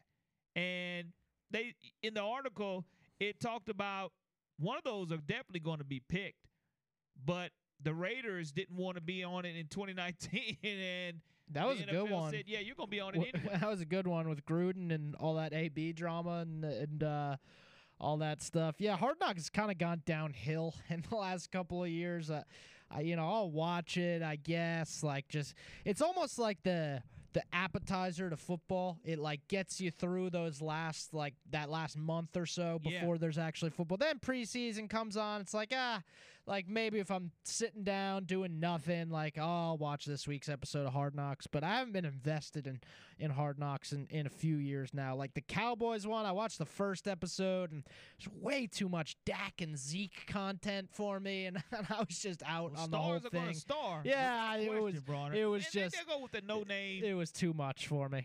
But out of the New York Jets, the Chicago Bears, the New Orleans Saints, and the Washington Commanders, the Bears would be okay, but the Jets are the obvious choice. The Saints and Commanders kind of does nothing for me there. I would like to, in the app, you can hit us up and let us know what team do you want to see on Hard Knocks, and do you even watch Hard Knocks? Because I know a lot of people watch it because it's football. It gives you that insight into certain players and certain franchises, but I did not know that there was that formula. I know here locally, a lot of people would like to know what's going on with the Saints, especially with Derek Carr coming in. I've seen Derek Carr on a Hard Knocks. He was boring before. He'll be boring now. I'm good on all that. Well, no thanks. I did not know that Dennis Allen doesn't strike me as someone who'd be ultra exciting either. I guess the question is, would the NFL be better off eliminating its own formula to where they don't have this problem about who's going to be on Hard Knocks? Because I know that the Saints is a franchise that, okay, Sean Payton, when he got suspended for that year, that would have been a great year to showcase the Saints. And I know ESPN's 30 for 30 when the Ravens had the debut, Tony Siragusa and Shannon Sharp were gold. You were great right there. And then when you have the head coach chiming in and being a part of that as well. Heck, if the Patriots don't make the playoffs this year, that would be 2 years without a playoff appearance. Oh, Sean Jones just said it in the app as well. You know, I'd eat that one up. I guarantee you, I'd watch every. Good God, talk about Bill Belichick's worst nightmare. Making him be. That should be honestly Bill Belichick's motivation for making the playoffs this year. Because if they don't make the playoffs, I believe the Patriots are officially eligible for Hard Knocks next year. So what would that mean to you? It gives you all access. Oh, I would love it, but it would also mean we don't make the playoffs this year. But yes, no, I'd be all over a Patriots Hard Knocks. I'd watch it intently, but you know, it's a complicated issue there. Belichick might just flat out refuse, even if they say you have to do it. I don't know. That you wouldn't want to be a part of that. Now, well, I would want to see it done. You had the Kansas City Chiefs that were in season 3, of course. In season 2, you had the Dallas Cowboys. Then they went back with the Cowboys, and you had the Bengals. The Jets were in season 6, 7 with the Dolphins, 8 back to the Bengals, 9 with the Falcons. So I just think the Texans got in on it a little bit. The Bucks got shown some love along with the Browns. Of course, we talked about the Raiders being in, but for some reason, we talked about it on Friday. The billionaire franchise is the Cowboys. They love going back to the Cowboys, but Hard Knocks, the New England Patriots, that sounds great. Sounds great if you ask me. The final drive We'll be right back here on WNSP 105.5. Hi, this is Mark Malone, former NFL quarterback. You're listening to 105.5 WNSP. Welcome back to the final drive on WNSP 105.5. And Austin Hannon, beat writer for Bama Central, of course, having an opportunity to see if the Bama baseball bats will be blazing against Wake Forest this Friday. Austin, always a pleasure to talk to you, and welcome to the final drive. Appreciate it, guys. How you guys doing? Man, too blessed to be stressed. And Austin, let's take a look at this Crimson Tide season in general, because the preseason expectations were one of that they were supposed to be competitive, if not win, and be a favorite to win the SEC in the preseason. And we know how tough the SEC is, but it was not going to be a down year for Alabama baseball. And then all of a sudden you see Coach Bohannon fired and the Crimson Tide baseball team rallies. Would that have happened if Coach Bohannon does not get fired in your mind? I don't know. I think that's an interesting question. They were still having a pretty good season before everything went down with Bohannon. They were probably going to be a 2 or 3 seed in the regional. They were going to make the NCAA tournament, I believe, at that time. And I think they still could have gotten into a regional and hosted one, just based off the remaining schedule they had was a little bit lighter than what they had seen before the firing. So not to take anything away from Jason Jackson and what he's done. I mean, obviously, he's had a huge impact, and it seems like the clubhouse has been, not as tight. They're playing with a lot less pressure, and they seem to be having maybe more fun, and it seems like the guys are closer. But I don't think necessarily it all is on Jackson. I think they still had a pretty good team, and they knew that, and they knew they had a good chance to host just because, they had the Texas A&M and Ole Miss and then a couple other teams that they felt like they could beat down the stretch after that LSU sweep. But, not to take anything away from Jackson, I think he's definitely still had a big impact.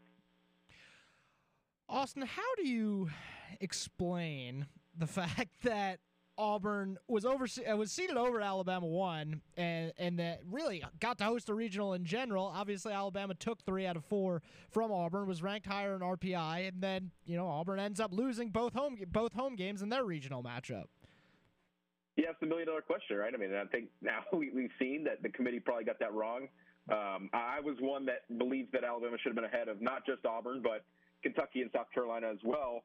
But South Carolina is advancing, and it looks like Kentucky might. They got a Game 7 against Indiana later today, or it might be going on right now to advance. So those two teams, they took care of business. At least South Carolina did, and Kentucky's looking to today. Auburn was a team that I know down in Mobile. I mean, there's a lot of Auburn fans down there, and I do radio hits on ESPN Radio in Auburn too. And they were happy, but they were excited about their baseball team, and I don't know, though. I felt like they didn't have as complete of a resume as Alabama did. I think they played really good baseball for a week or two down the stretch in the SEC schedule. But like you said, Alabama beat them 3 out of 4 times. The committee saw Alabama beat them in Hoover, which was just days before the selection show happened. And they had a better record. I just didn't really understand that. But jokingly, I did tweet out when that happened that, hey, let's not forget that Cohen, Auburn's athletic director, is the chair of the selection committee for college baseball. But I'm not going to say he had a hand in that and was, favoritism and all that. But it did come out the way that I expected it to. I'm not saying that I expected Auburn to lose the regional, but they had a tough one, and Southern Miss was always going to be a tough draw for them.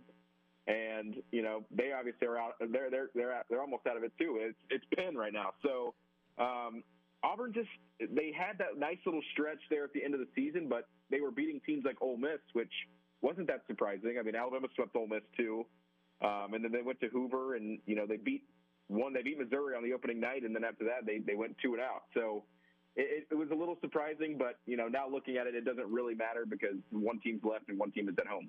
Yeah, the John Cohen situation is the conspiracy theory we've been kicking around a little bit as well. But I want to ask you. I read what you wrote today about why not Alabama in the Wake Forest matchup. When you look at what Wake Forest did in their regional, how do you? And I understand. Like, we talked to Tony Sakalis about this earlier, and he gives Alabama a really good chance.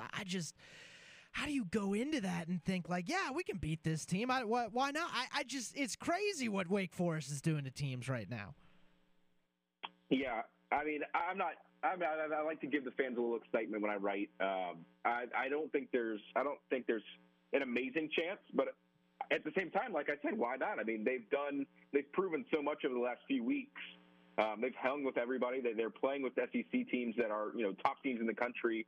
And they play, like I said, in the SEC, and Wake Forest doesn't. Obviously, the ACC is not a pushover.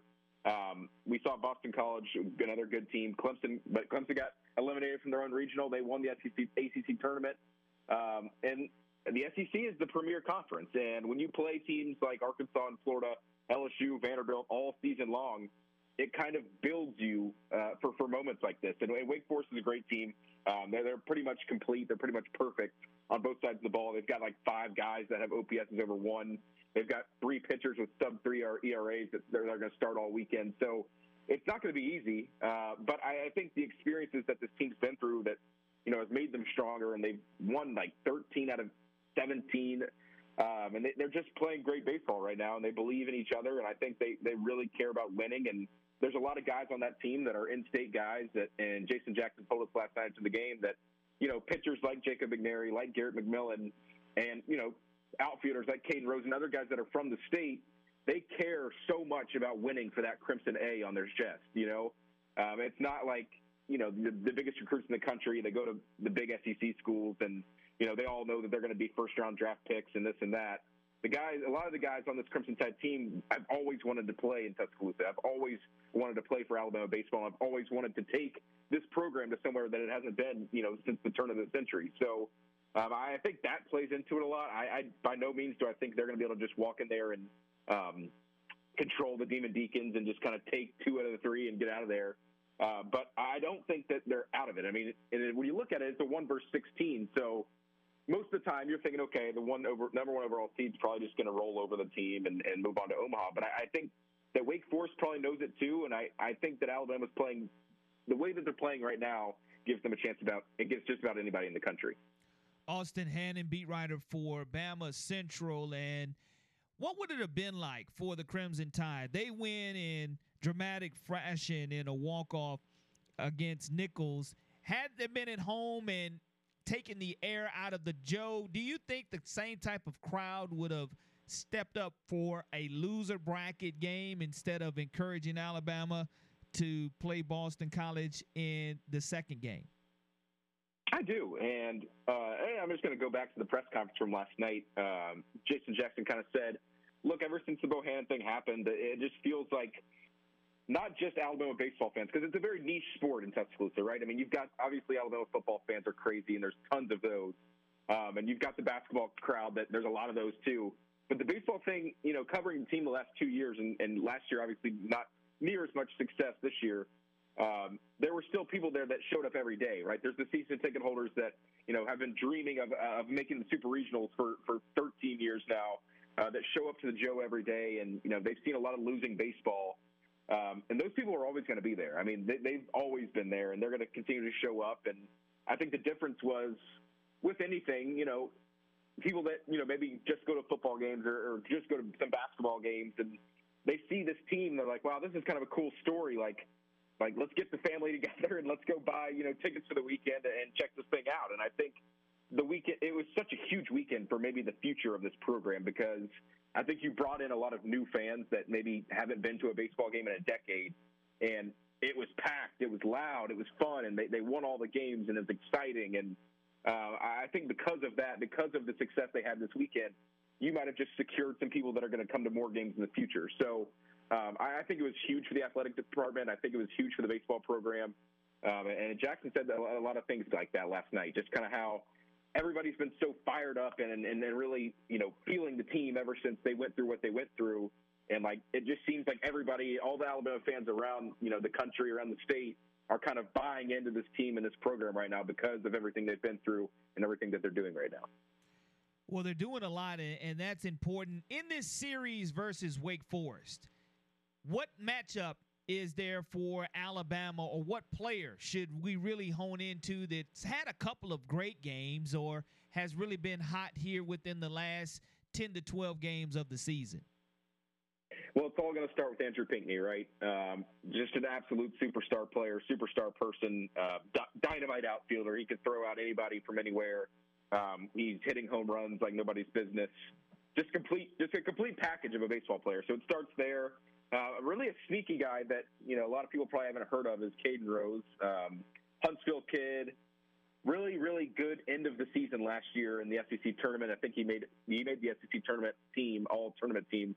At the end of that week. So he dealt with some injuries early in the season, didn't really get into the lineup as much, and then now he's kind of stepped back into that center field 9-hole, and he's hitting the cover off the ball right now, and he's playing great defense, and he's doing all the things that we kind of thought he would be doing the whole season, but it's taken him a long time to kind of get going. Jim Jarvis is obviously struggling, so if he can get going, I think that would be a key at the top of the lineup. It's going to be difficult. So you're going to have guys that maybe haven't been the guys all year. I mean, you've obviously got, like I said, Pinckney, Drew Williamson, Tommy Seidel. They've been those guys all year. Who's it going to be that's going to step up and Winston-Salem? Because you're going to need some guys that, like I said, have not been that. And I think Caden Rose could be that. And it also is the pitching. I mean, Luke Holman's been great in the ace role, but then you've got, Garrett McMillan didn't pitch very well against Troy the other night, and then Jacob McNary didn't pitch very well against Vandy, but he was great last night. So to go toe-to-toe with this Wake Forest team, you're gonna have to bring it on both sides. Austin, great job. How can everyone follow all of your coverage moving forward, especially leading up to the game on Friday versus Wake Forest, and especially Friday when the game gets started, and this weekend as well? Yeah, so I will be. I'm not sure how many people in the Alabama media will be heading there, but I will be in Winston-Salem this weekend. So follow along, BamaCentral.com if you want to go on Twitter, and I'll have live updates there as well. It's Austin Hannon _. So, I'll be there this weekend and doing my best, I guess, to see if these guys can keep playing and make it to Omaha. Definitely would be a story, one that you can bet on, that Hollywood would love to see that script. For sure. Austin, have a great weekend. We look forward to talking to you again. Thanks, guys. The Final Drive here on WNSP 105.5. We'll be right back. Hi, this is Bill Hancock, Executive Director of the College Football Playoff, and you are listening to WNSP 105.5 in Mobile.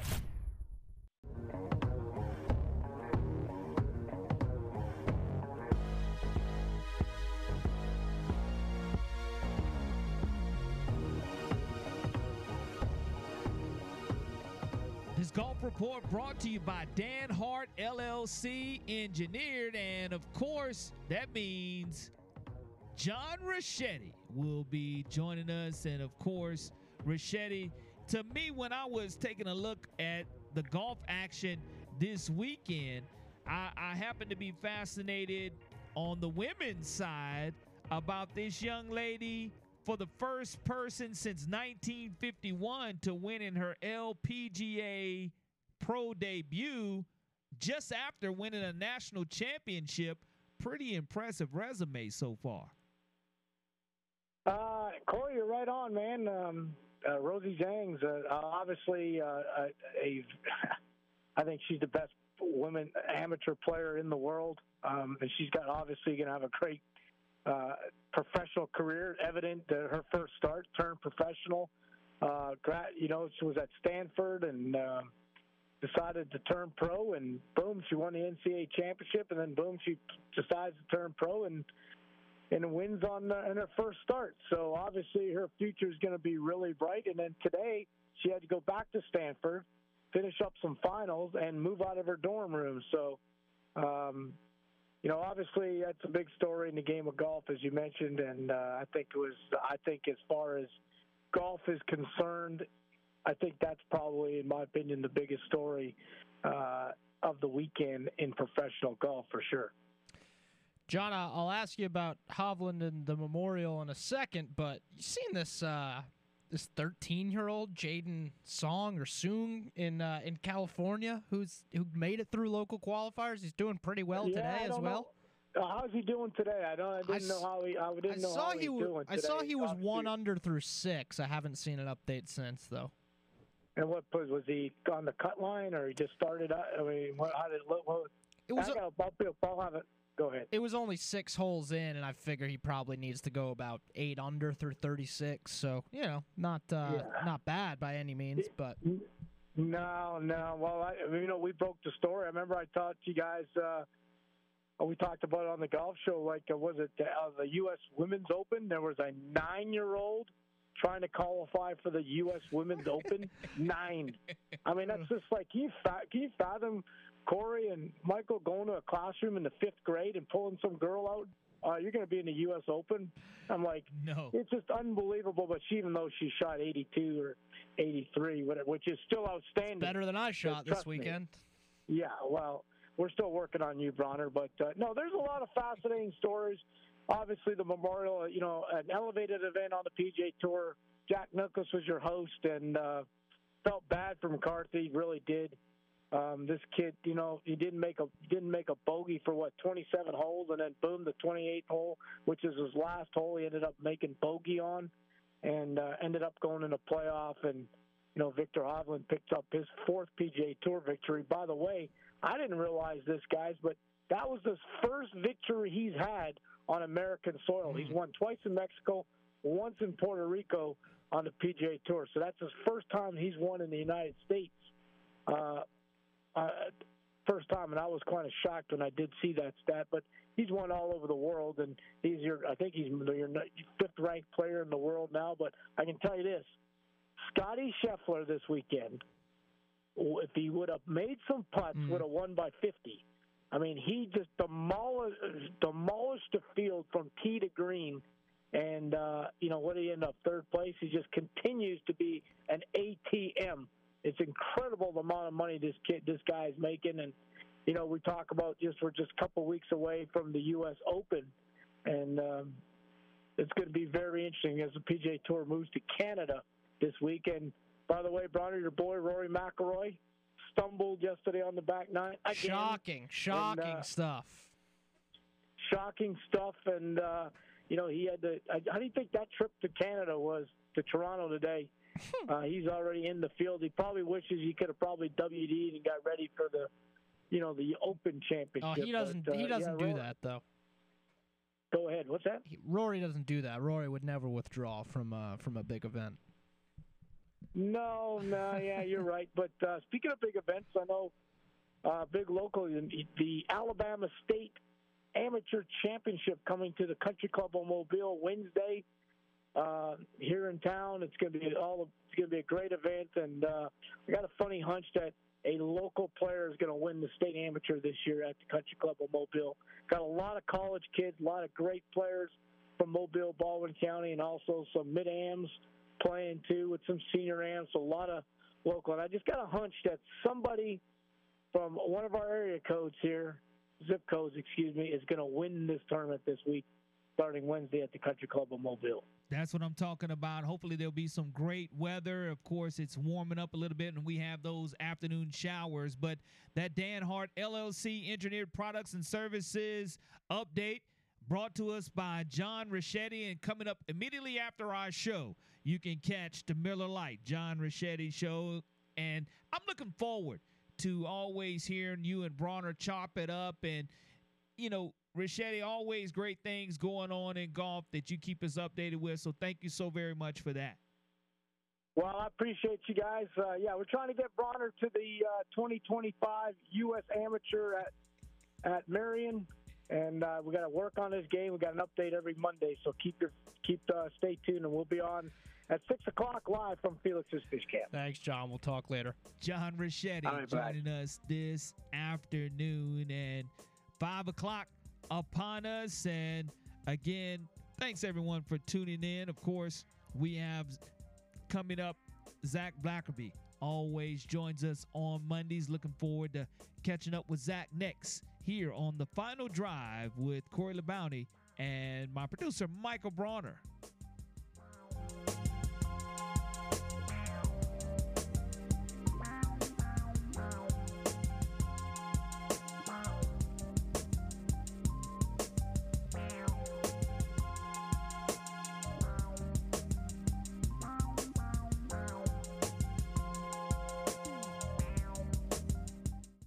It's time to lock in. The most amazing, sensational, dramatic, exciting, thrilling finish. Live from Mobile, Sports Radio 105.5 WNSP presents 99 yards away. Win this game for one another. The Final Drive with Corey LeBounty and Michael Bronner. Do your job and play together. The Final Drive, live on 105.5 FM and streaming on the Sound of Mobile app. I cannot believe it.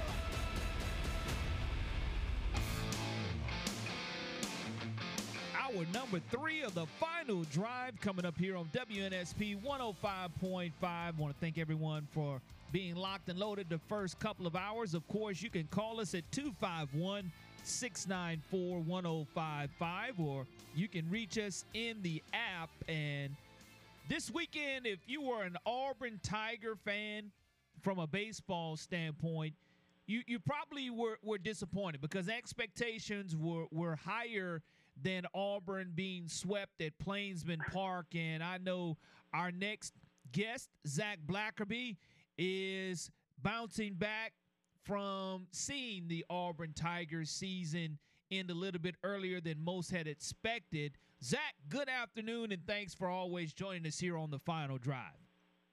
Hey, thanks, guys. Yeah, I mean, I think you nailed it. I think Auburn baseball fans are frustrated, not only with kind of how the how the games went and the outcomes, but also a pretty awesome opportunity was just totally blown. I mean, I think everybody kind of agreed Auburn got given a really cool opportunity, probably seeded higher than they should have been, and then their draw was really, really solid.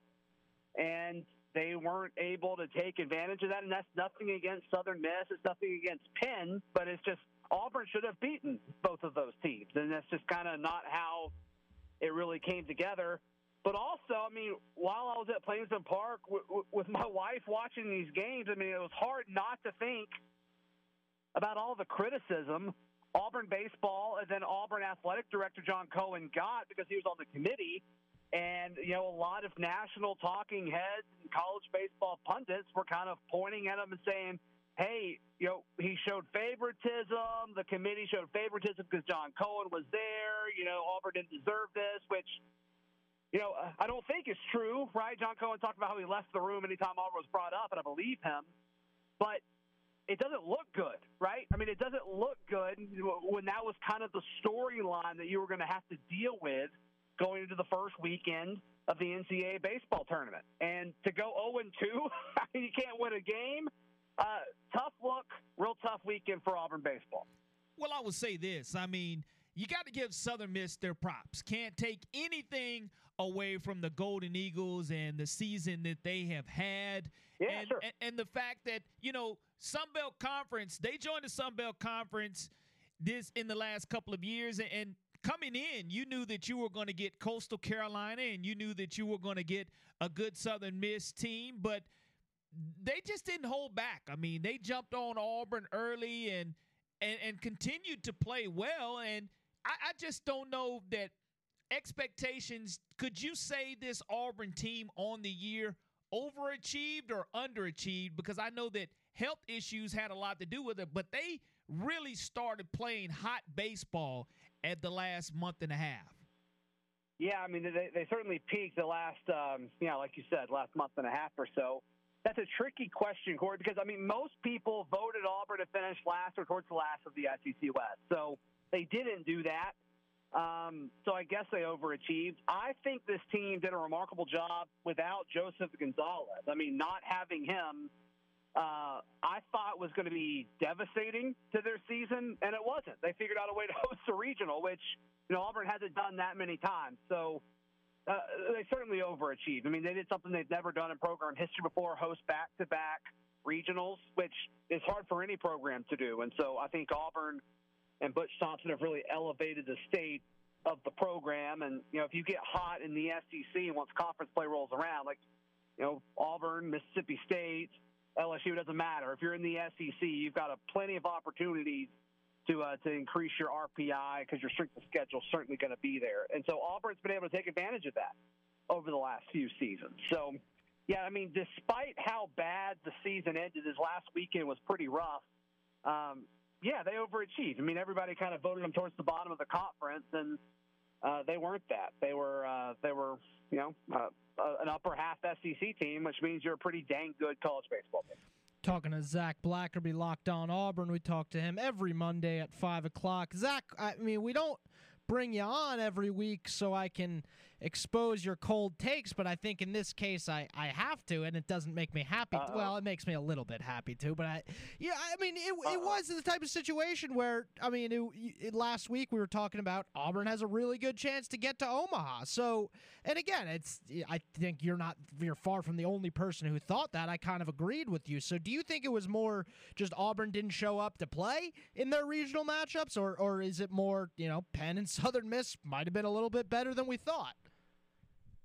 Penn for sure, definitely. I mean, I still think, and this is baseball, right? I mean, this is just kind of the sport of baseball.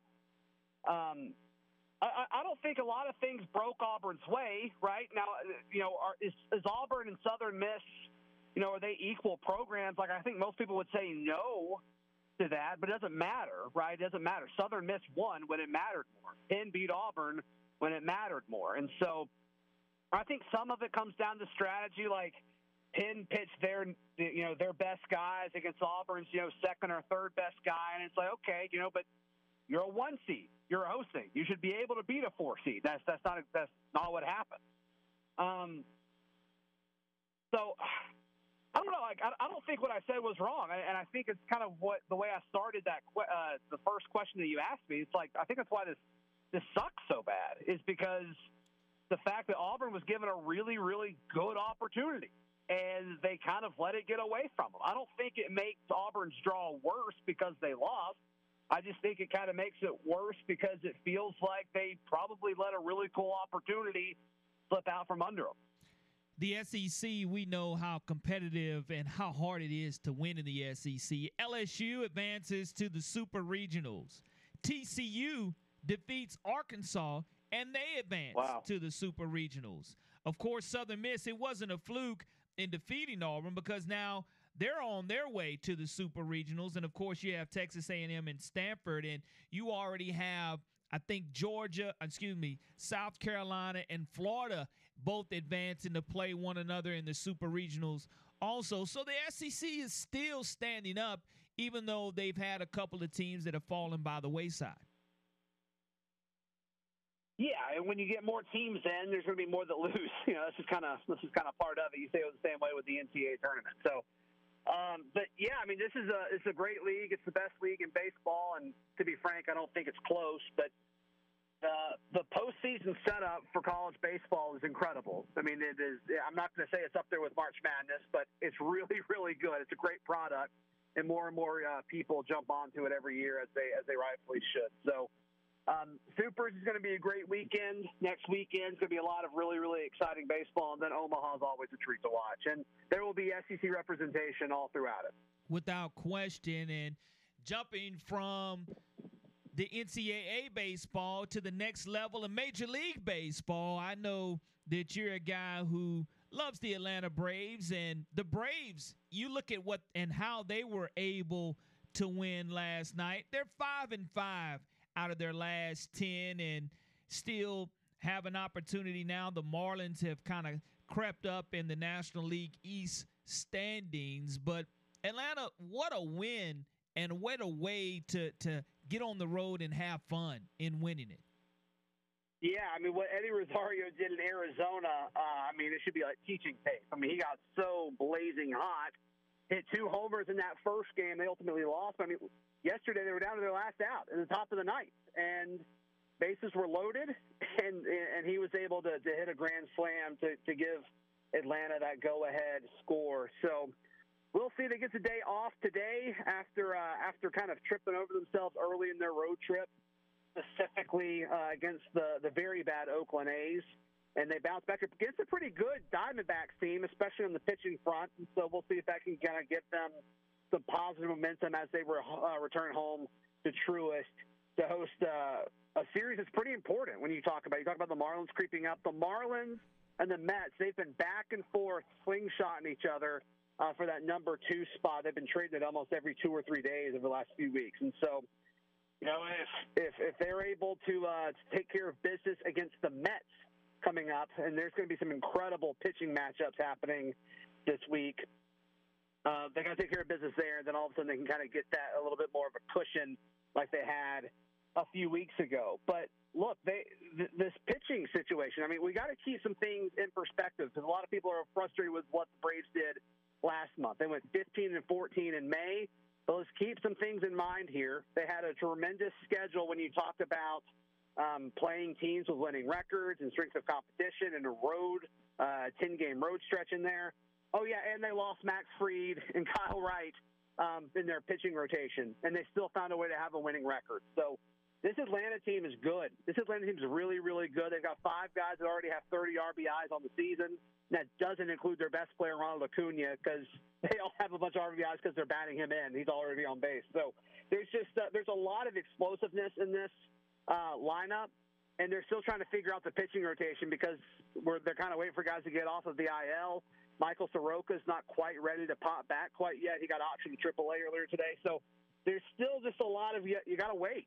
You got to wait. And the fact that they're still dealing with all these things and being patient and finding ways to win baseball games, this could be a really, really special year once they figure all this out for Atlanta.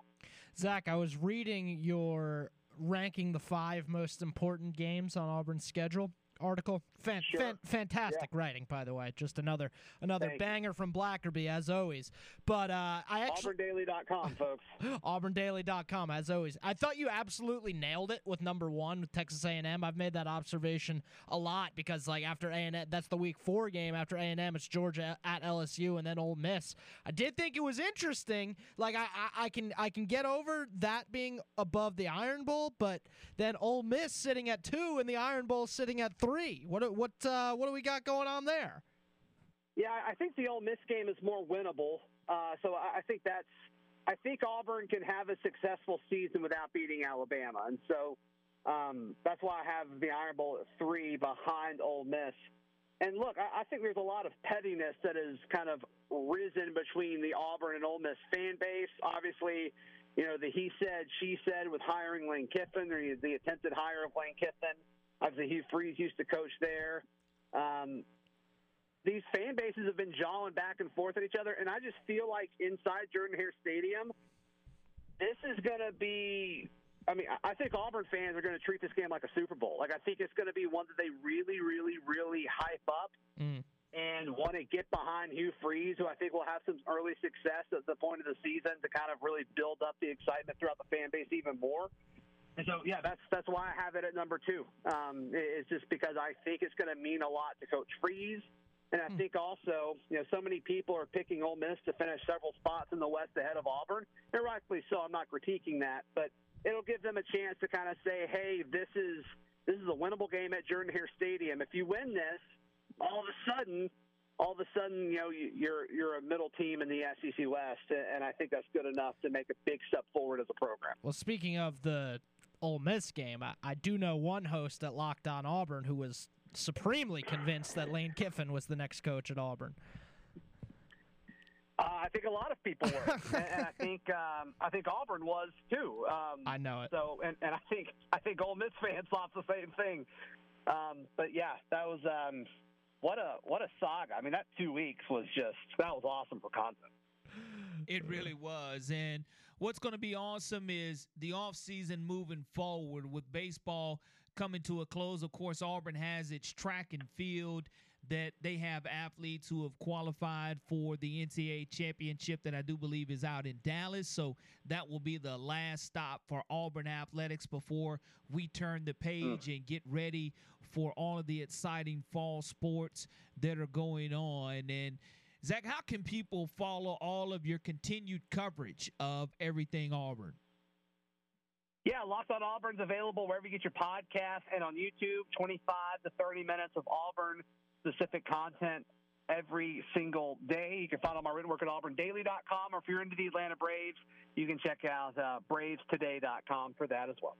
Zach, thank you so much. Appreciate you going around the horn with us from Auburn baseball to Atlanta Braves to Lane Kiffin as well this afternoon, and look forward to talking to you again next week. Hey, thanks, guys. Y'all have a good week. Do the same. The Final Drive here on WNSP 105.5. Corey LeBounty along with Michael Bronner joining you this afternoon. Thanks for tuning in. Hi, I'm Vernon Lundquist from CBS Sports. You're listening to WNSP Mobile, Alabama.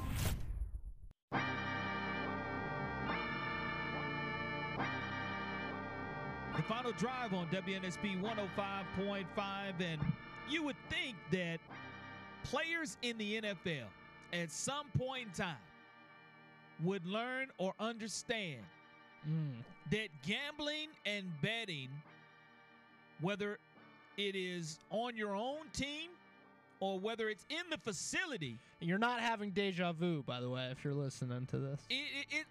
It's mind-boggling to me because now the Indianapolis Colts have confirmed that they have a player possibly violating the league's gambling policy. Now, regardless of who this player is, he can be the second string, he can be the backup punter, he can be the starting quarterback. Regardless of who it is, at what point in time are you going to understand that you just can't do it? Especially if you're gambling and placing bets against the team that you're on. Wow, it just came out like a second ago. Breaking news, it just came out. It's Anthony Richardson. Yeah, okay. Yeah. I thought I could get you. That would be more than breaking news. Gambling on OTAs and whether he's going to have completed percentage. But no, I just don't understand. No, there is actual rumors coming out in the last half hour that it's cornerback Isaiah Rodgers, Sr. It's like a guy who's been playing for them. I mean, again, like the initial report said, not a star, but someone the common Colts fan has heard of. So the report from Ari Marav, a Colts player is being investigated for gambling on games, and there's evidence the player placed hundreds of wagers, including bets involving the Colts. Oh, boy. I mean, you just don't want a career. I mean, it occurred in April when we saw 5 NFL players suspended, 4 from the Detroit Lions, and some of them suspended indefinitely, some of them cut and released, and Jameson Williams and Stanley Berryhill received the 6-game suspensions while betting on non-NFL games at an NFL facility. Now, this is what I want to know. Should you just make it to where players can gamble and do what the hell they want to do outside, even if it's on the facilities, as long as it's not on your sport? Yes, that's what I said initially when the Jameson Williams thing came out. But it's becoming more prevalent. Is it helping or hurting your brand and your league? Well, I mean, to that I would answer. To bend the rules. To that I would answer. Why don't you pull the Caesar Sportsbook and FanDuel ads that they make hundreds of millions of dollars off of every year? I don't think you can cry brand of the league when you're partnered with lucrative 9-figure contracts with these sports books.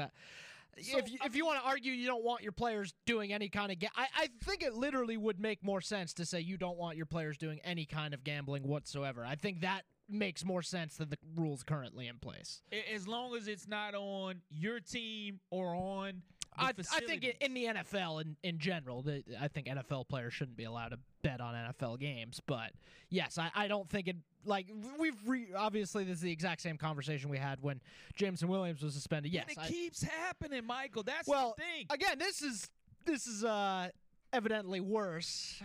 As it sounds, this player was making bets this Colts player was making bets involving the Colts. So, not good. Not good. Red flags from the Indiana Gaming Commission go up.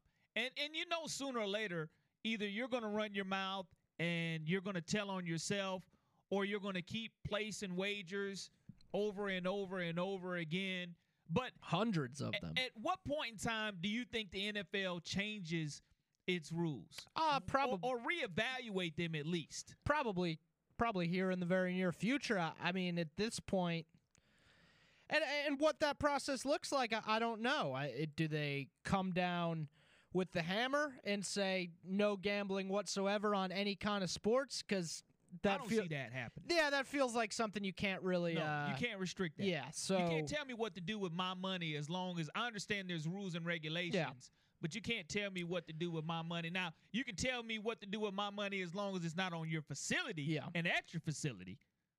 I'm a believer in that. Yeah, for sure. But for this player to just go ahead and say, well, you know what, my NFL contract, I don't want it. Yeah, I don't think. I mean, in this case, it's not really a matter of changing of policy. It's just a matter of this specific player being really, really dumb. So, like, how is changing the gambling? Like, if a player on the Colts wants to bet on the Colts, no amount of policy is going to stop him from doing that if he's going to be willingly be that foolish. You know what I'm saying? It's like, what is a policy change going to do if a player is going to willingly be that dumb? His career is effectively over at this point. So, yeah, I mean, maybe there'll be I don't know. They'll make a statement. They'll do some sort of NFL PR stuff. They always do. But here's my question. Now you've seen it reach out to the Lions. Of course, before Calvin Ridley was suspended, it bit the Falcons. The Jaguars is now who Calvin Ridley is with. It's bitten the Washington Commanders. Who and how many other teams is going to be next? And when you start looking at if there are multiple teams, because I know a week and a half ago there was a report that came out saying that you were going to see more suspensions. And this may just be the first of the third, because again, when the Lions are hit, the Commanders are hit, and now the Colts are hit with it. How many more teams are going to be involved? Because more than 3 is what I'm hearing altogether before the season starts. You'll see players that are going to go and be suspended and risk it all, whether it's half a season, 6 games suspension, because guys love to bet. They do. It's just a matter of whether you're going to do it at the team facility or not, whether you're going to do it against your own team, which you're just not going to win that. And especially when you're doing it multiple times, it's an addiction. It is an addiction. That's why when you see all those NFL commercials for the gaming sites, they also put the disclaimer on that. If you're having betting problems, please call 1-800, or there is a site that you can go to get help. Well, yeah, they're legally obligated to do that. You think FanDuel wants you to call 1-800-GAMBLER? They don't. FanDuel wants your life savings. They're legally obligated to throw that 1-800-GAMBLER message in there. I don't think that. I don't think the executives at FanDuel are like, this is a dangerous habit. We should probably throw this in there just to be. I promise you, it's not like that. But if they didn't have to do that, they wouldn't. When you go to the table with collective bargaining, and you revisit this, at some point in time, the NFL Players Association, I know, has to say, look, okay, those who bet on the sport, give them a ban. We don't have a problem with that. But those who are betting outside of it, that's when it becomes a problem, because I think that the Lions players who get the 6-game suspension at the team facility for placing bets, even though it's in black and white that you can't do it, you said it moments ago, Michael, it becomes a repetitive story that sooner or later that is a broken record that has to be fixed. And the only way you're going to fix it is to allow it outside of betting on your own sport. Yeah, again, it's not like they're telling these guys they can't bet on the NBA. It just, at the facility. The semantics of it, I don't think really make much of a difference. So, to rehash a debate we had about a month ago. But we'll see, again, Michael, it continues to be a story over and over again. Doesn't matter if you're the second stringer, you're a starter. It's something to where it's a problem, and it has to be dealt with by the NFL, because if it's not, you're going to continue to have negative headlines. And even though it's $1 billion business, what do you think is going to sell more, or what do you think is going to be talked about more, the negative headlines or the positive headlines? And well, that's during the off season, during the off season, certainly the negative ones. Even during the regular season, because you still have the pregame shows that last 2 hours to 3 hours. They're going to talk about that too. So you're still when it's affecting your brand negatively, you don't want to see that, and especially for gambling purpose. The final drive on WNSP 105.5, Corey LeBounty, along with my producer, Michael Bronner, bring you down the home stretch of this Monday afternoon. This is Jordan Farley from the University of Alabama. You're listening to 105.5 WNSP. Roll Tide.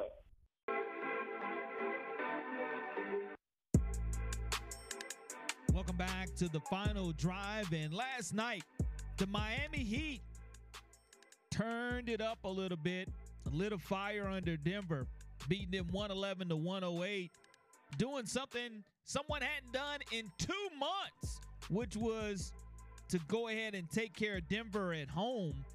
And the Joker has 41 points, and the Nuggets still take the L. 13 wins as an 8 seed for the Miami Heat. That's hard to imagine that they are an 8 seed. Is that a record? In the NBA Finals. Is that a record? Yes, it is a record. They were tied with the New York Knicks, and 13 succeeds the Knicks as far as the number of wins for an 8 seed. And Jimmy Butler and Bam Adebayo, 21 points apiece, as basketball is a game of runs, and Miami was able to find a way to fend off the 8-point run that was given by the Denver Nuggets. And the question now becomes, how many games in Miami will they split again and head back to Denver? What is going to be the situation for the Miami Heat moving forward? Are they in the driver's seat after splitting? Well, they took home court advantage back. I mean, I would hesitate to use the term driver's seat, but I mean, heck, they did what they had to do. Like, when you're a road team in a 7-game series, like, that's your job. Your job is not to go on the road and win the first 2 games. Your job is to split and win 1 of 2. And they did exactly that. I would almost argue, not almost, I would argue that if you had to choose one of the games to win, not that it works that way, but I would say it's probably better to win game 2 after losing game 1 and have that momentum headed back home, rather than, making a statement game 1 and then losing game 2 and headed back home off a loss. Yeah, I think they're in a pretty damn good spot. Well, they just found a way not to quit. And I know that a lot of their players and Jimmy Butler's attitude and you're going to ultimately be a reflection of your head coach. And Gabe Vincent comes out and scores 23 points, and his IQ of the game, of how he's been supported by his teammates, I know Gabe chimed in last night. I mean, it definitely wasn't easy. The staff was great working with me, whether it was film or getting in the gym. And my teammates have been phenomenal, coaching me up, telling me to be more aggressive when I'm questioning it or trying to think, should I pass first? And, our stars, Jimmy, Kyle, Bam, they've just been in my ear and telling me just to play basketball. They trust my IQ of the game and want me just to go out there and play hard. Well, the IQ of the game and the way that the Joker makes it look easy. We talked about on Friday before the second game was played. The ability for the Joker to make things look so easy and effortless. I thought that he was going to go ahead and get a triple-double pretty much in every game, whether it was 4, 5, 6, 7 games, doesn't matter. Turns out it's not so easy to just effortlessly get a triple-double, huh? Well, I mean, he makes it. He makes it look easy, so but simple. Yeah. And I like the fact that, you have to pick your poison. Do you want to go ahead and let the Joker get all his points? What do you want to do? Eric Spoelstra, he had to talk with Ramona Shelburne, who does a wonderful job of covering the NBA. But he got mad at her. He snapped quick, and Eric Spoelstra chimed in his post-game press conference last night in regards to a question that was asked. Final question on the left. Hey, Coach. Ramona Shelburne, ESPN. This is probably oversimplifying things, but sometimes when teams play against Jokic, you turn him into a scorer, you turn him into a passer, and he controls the game. He only had 4 assists tonight. Yeah, that's ridiculous. It's just that's the untrained eye that says something like that. This guy's an incredible player. Twice in 2 seasons, he's been the best player on this planet. You can't just say, oh, make him a scorer. That's not how they play. They have so many different actions that just get you compromised. We have to focus on what we do. We try to do things the hard way, and he requires you to do many things the hard way. He has our full respect. Okay. I don't know, you can't see it on the radio, but he had his head in his hands. He was frustrated by that question. I mean, he was not happy. He doesn't want to minimize the Joker's greatness. Yeah. Regardless of whether you're trying to minimize and say, well, we just want to make the Joker a scorer, or we just want to make the Joker a passer, because he's going to get his rebounds. But I'll start saying that Eric to you. Spoelstra's response that's was the pretty untrained. good. That's the untrained It was pretty eye. interesting, because he doesn't want to add any fuel to that fire to have any edge for the Denver Nuggets. Now, I will say this. Shooting the 3-ball well, 17 out of 35. Yeah, that'll help. You make 17 threes, you should give yourself an opportunity, or you're going to give your team an opportunity to win the game. If Coach Spo wants to call me untrained eye, that's fine. But, hey, what have I said? It's like they make their threes. Oh, look at that. They have a chance to win the game. They miss their threes. Oh, they're not going to win. But, yeah, I'm going to start saying that to you, like when you say something like, oh, Tua is better than Mac Jones. Oh, that's just the untrained eye talking about that. Well, you know that's coming anyway. But Kevin Love, 6 points in 22 minutes is what Kevin Love comes away with. Inserted into the starting lineup. Bold. And a lot of people didn't give credence to that. But I respect the fact that Kevin Love still has a lot to give to the game. And Duncan Robinson, he comes off the bench and scores 10 points in 17 minutes. He kind of took over for a minute there. Which is what you have to do. Duncan Robinson game. You have to, and 4 out of 10 where the Heat couldn't buy a three-pointer. Max has an opportunity to rebound from his abysmal game 1 shooting the basketball. When you're making those threes and you jump on them early, it's a whole different situation. And what can be a whole different situation outside of the NBA Finals is the fact that LeBron James, you had me on the edge of my seat with that transition. He's being wooed. Who's he being wooed by? Kyrie Irving. This is something that was on Twitter today. To come to the Dallas Mavericks, not the other way around. Kyrie openly wanting LeBron to come to Dallas. And ultimately, I think the 180 of that is going to happen. Kyrie's going to wind up joining LeBron in L.A. Well, let's throw a couple things out there. One, LeBron's not a free agent, would have to get traded to Dallas, if I'm not mistaken. So Dallas would have to give up things they don't really have to get LeBron to Dallas. Two, I don't know. LeBron, Luka, Kyrie, someone who is a student of the game, break this down for me. But I don't know. I don't really see it working out. Do you like? Is that a team that wins a championship? I don't think so. I just no. Like probably not, right? That team doesn't beat the Nuggets. No, that team. I don't think so. I'm going to say this: Kyrie going to the Lakers and playing with AD and LeBron. All three of them have to stay healthy. If they stay healthy, you get you a supporting cast that can help you on a retooled roster. The Lakers, again, definitely make it to the Western Conference Finals. Now, can they go beyond that, the NBA Finals? I think that LeBron, he wants to redeem himself after that sweep, for sure. Yeah. And because he signed a 2-year deal with L.A. after this year, this time next year, of course, his plans are to see Bronny James come out of playing for Southern Cal and having an opportunity to be in the NBA. Now anything happens. But Kyrie Irving, would he make the Los Angeles Lakers better than they already were making it to the Western Conference Finals this year? Would Kyrie make the Lakers better?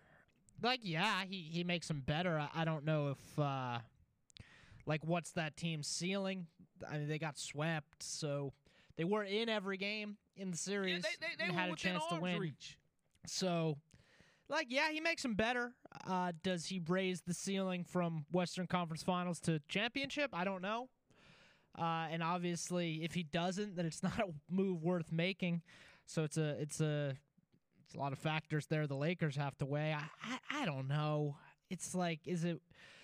I don't know. Do you think the Kyrie quote unquote headache is overstated? Every teammate he has seems to really like playing with him. So and I know there's a lot of stuff around Kyrie. We don't need to get into any of it, but There's no in between with Kyrie. Either you love him or you hate him. yeah. And again, there's no in between. I don't have an issue with Kyrie. Especially the player. Like he's phenomenal. And again, it seems like every teammate he has loves playing with him. So I think that whole Kyrie is a locker room cancer thing, I think it's probably pretty greatly overstated. I don't think Kyrie ruins teams or anything like that.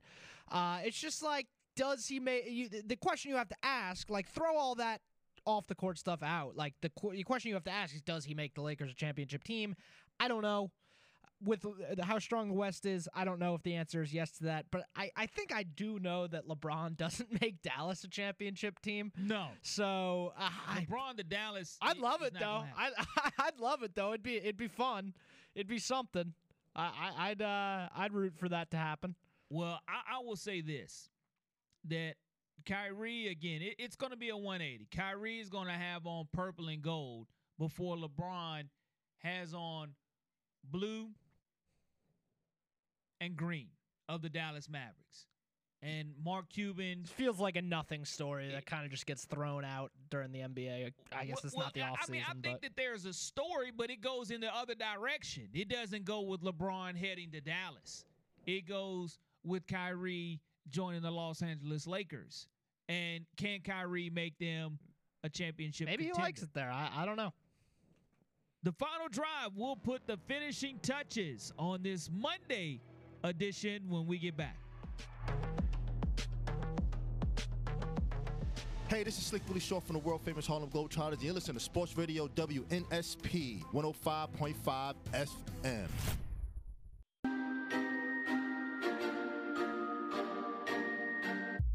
Putting the finishing touches on the Final Drive here on this Monday edition. Corey LaBounty along with my producer, Michael Bronner. Want to thank Tony Sakalas for joining us. Tide Illustrated, of course, we had Austin Hannon from Bama Central as well, and Zach Blackerby joining us this afternoon. And, of course, we discussed the NBA Finals. We've talked about the Hard Knocks series on HBO. 4 teams possibly part of the Hard Knocks series. The New York Jets being one of them, the New Orleans Saints being another, the Washington Commanders, and talking about what team you would like to see on NFL Hard Knocks. We talked Alabama-Auburn baseball. Auburn, of course, eliminated, losing to Penn, and also losing to Southern Miss. Southern Miss is the real deal, folks.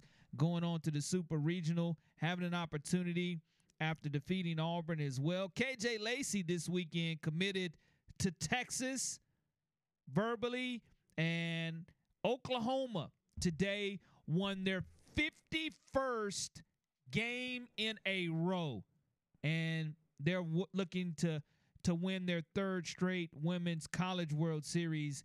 Oklahoma, a true dynasty. One of the things that you just don't hear a lot of is three-peats in any sport, especially one of the major ones, whether it's football, basketball, baseball, softball as well. Now, Oklahoma, 59-1. Of course, we talked about the College Football Hall of Fame ballots being thrown out there. Tommy Tuberville, also Coach Larry Blakeney, And the players, Larry Fitzgerald, Michael Vick, and Terrell Suggs, all in their first year of eligibility, and the requirements, you have to be a first-team All-American. On Friday, Michael Braun, I asked you, it was National Donut Day. We had a good donut chat. What day is it today, Michael Bronner? Can you take a guess? I can't guess. Why don't you tell me? I have a couple in front of me, though. There's, interesting enough, National Veggie Burger Day. So now we'll start doing this every. Had that veggie burger, Mike. Well, we'll start doing this every day. Some will be good like donuts, and then some will be veggie burgers. So I got a couple more. I mean, June 5th. It's also National Gingerbread Day. It's National Start Over Day, whatever that means. It's also National Moonshine Day. Now moonshine. There's something. Moonshine is something I learned about on the Dukes of Hazzard. Yeah, okay? I'm good on the veggie burger. That might be more of a Nick Wiggins thing in the morning. Veggie burger is an interesting take, but the moonshine, yeah, I can dig with that. I can go with the National Moonshine Day. But have you ever attempted to eat a veggie burger? I actually don't think I've ever attempted to eat a veggie burger ever. Maybe I'd try like a turkey burger. It wouldn't be my burger of choice, but like a plant-based veggie burger, no, I'm not gonna eat that. Well, what about gingerbread? Are you a gingerbread guy? It's not my favorite. It's certainly not. If you're making Christmas cookies, like gingerbread's the last one I'm going to on the plate. But if it's the last one there, like I'll grab a gingerbread because like I have a sweet tooth, and yeah, I'll eat a gingerbread cookie, but I'm not happy about it. It's got to have icing on it if you want to go with gingerbread. Yeah, no doubt. That's the best way. I'm going for the sugar ones before the gingerbread for sure. World Environment Day and National Start Over Day. We'll start over tomorrow. Again, the final drive will start over tomorrow. We want to thank everyone for tuning in this afternoon, giving us a call at 251-694-1055 and corresponding with us in the app as well. Stay tuned. Coming up, the Miller Lite John Rachetti Golf Show right here on WNSP 105.5.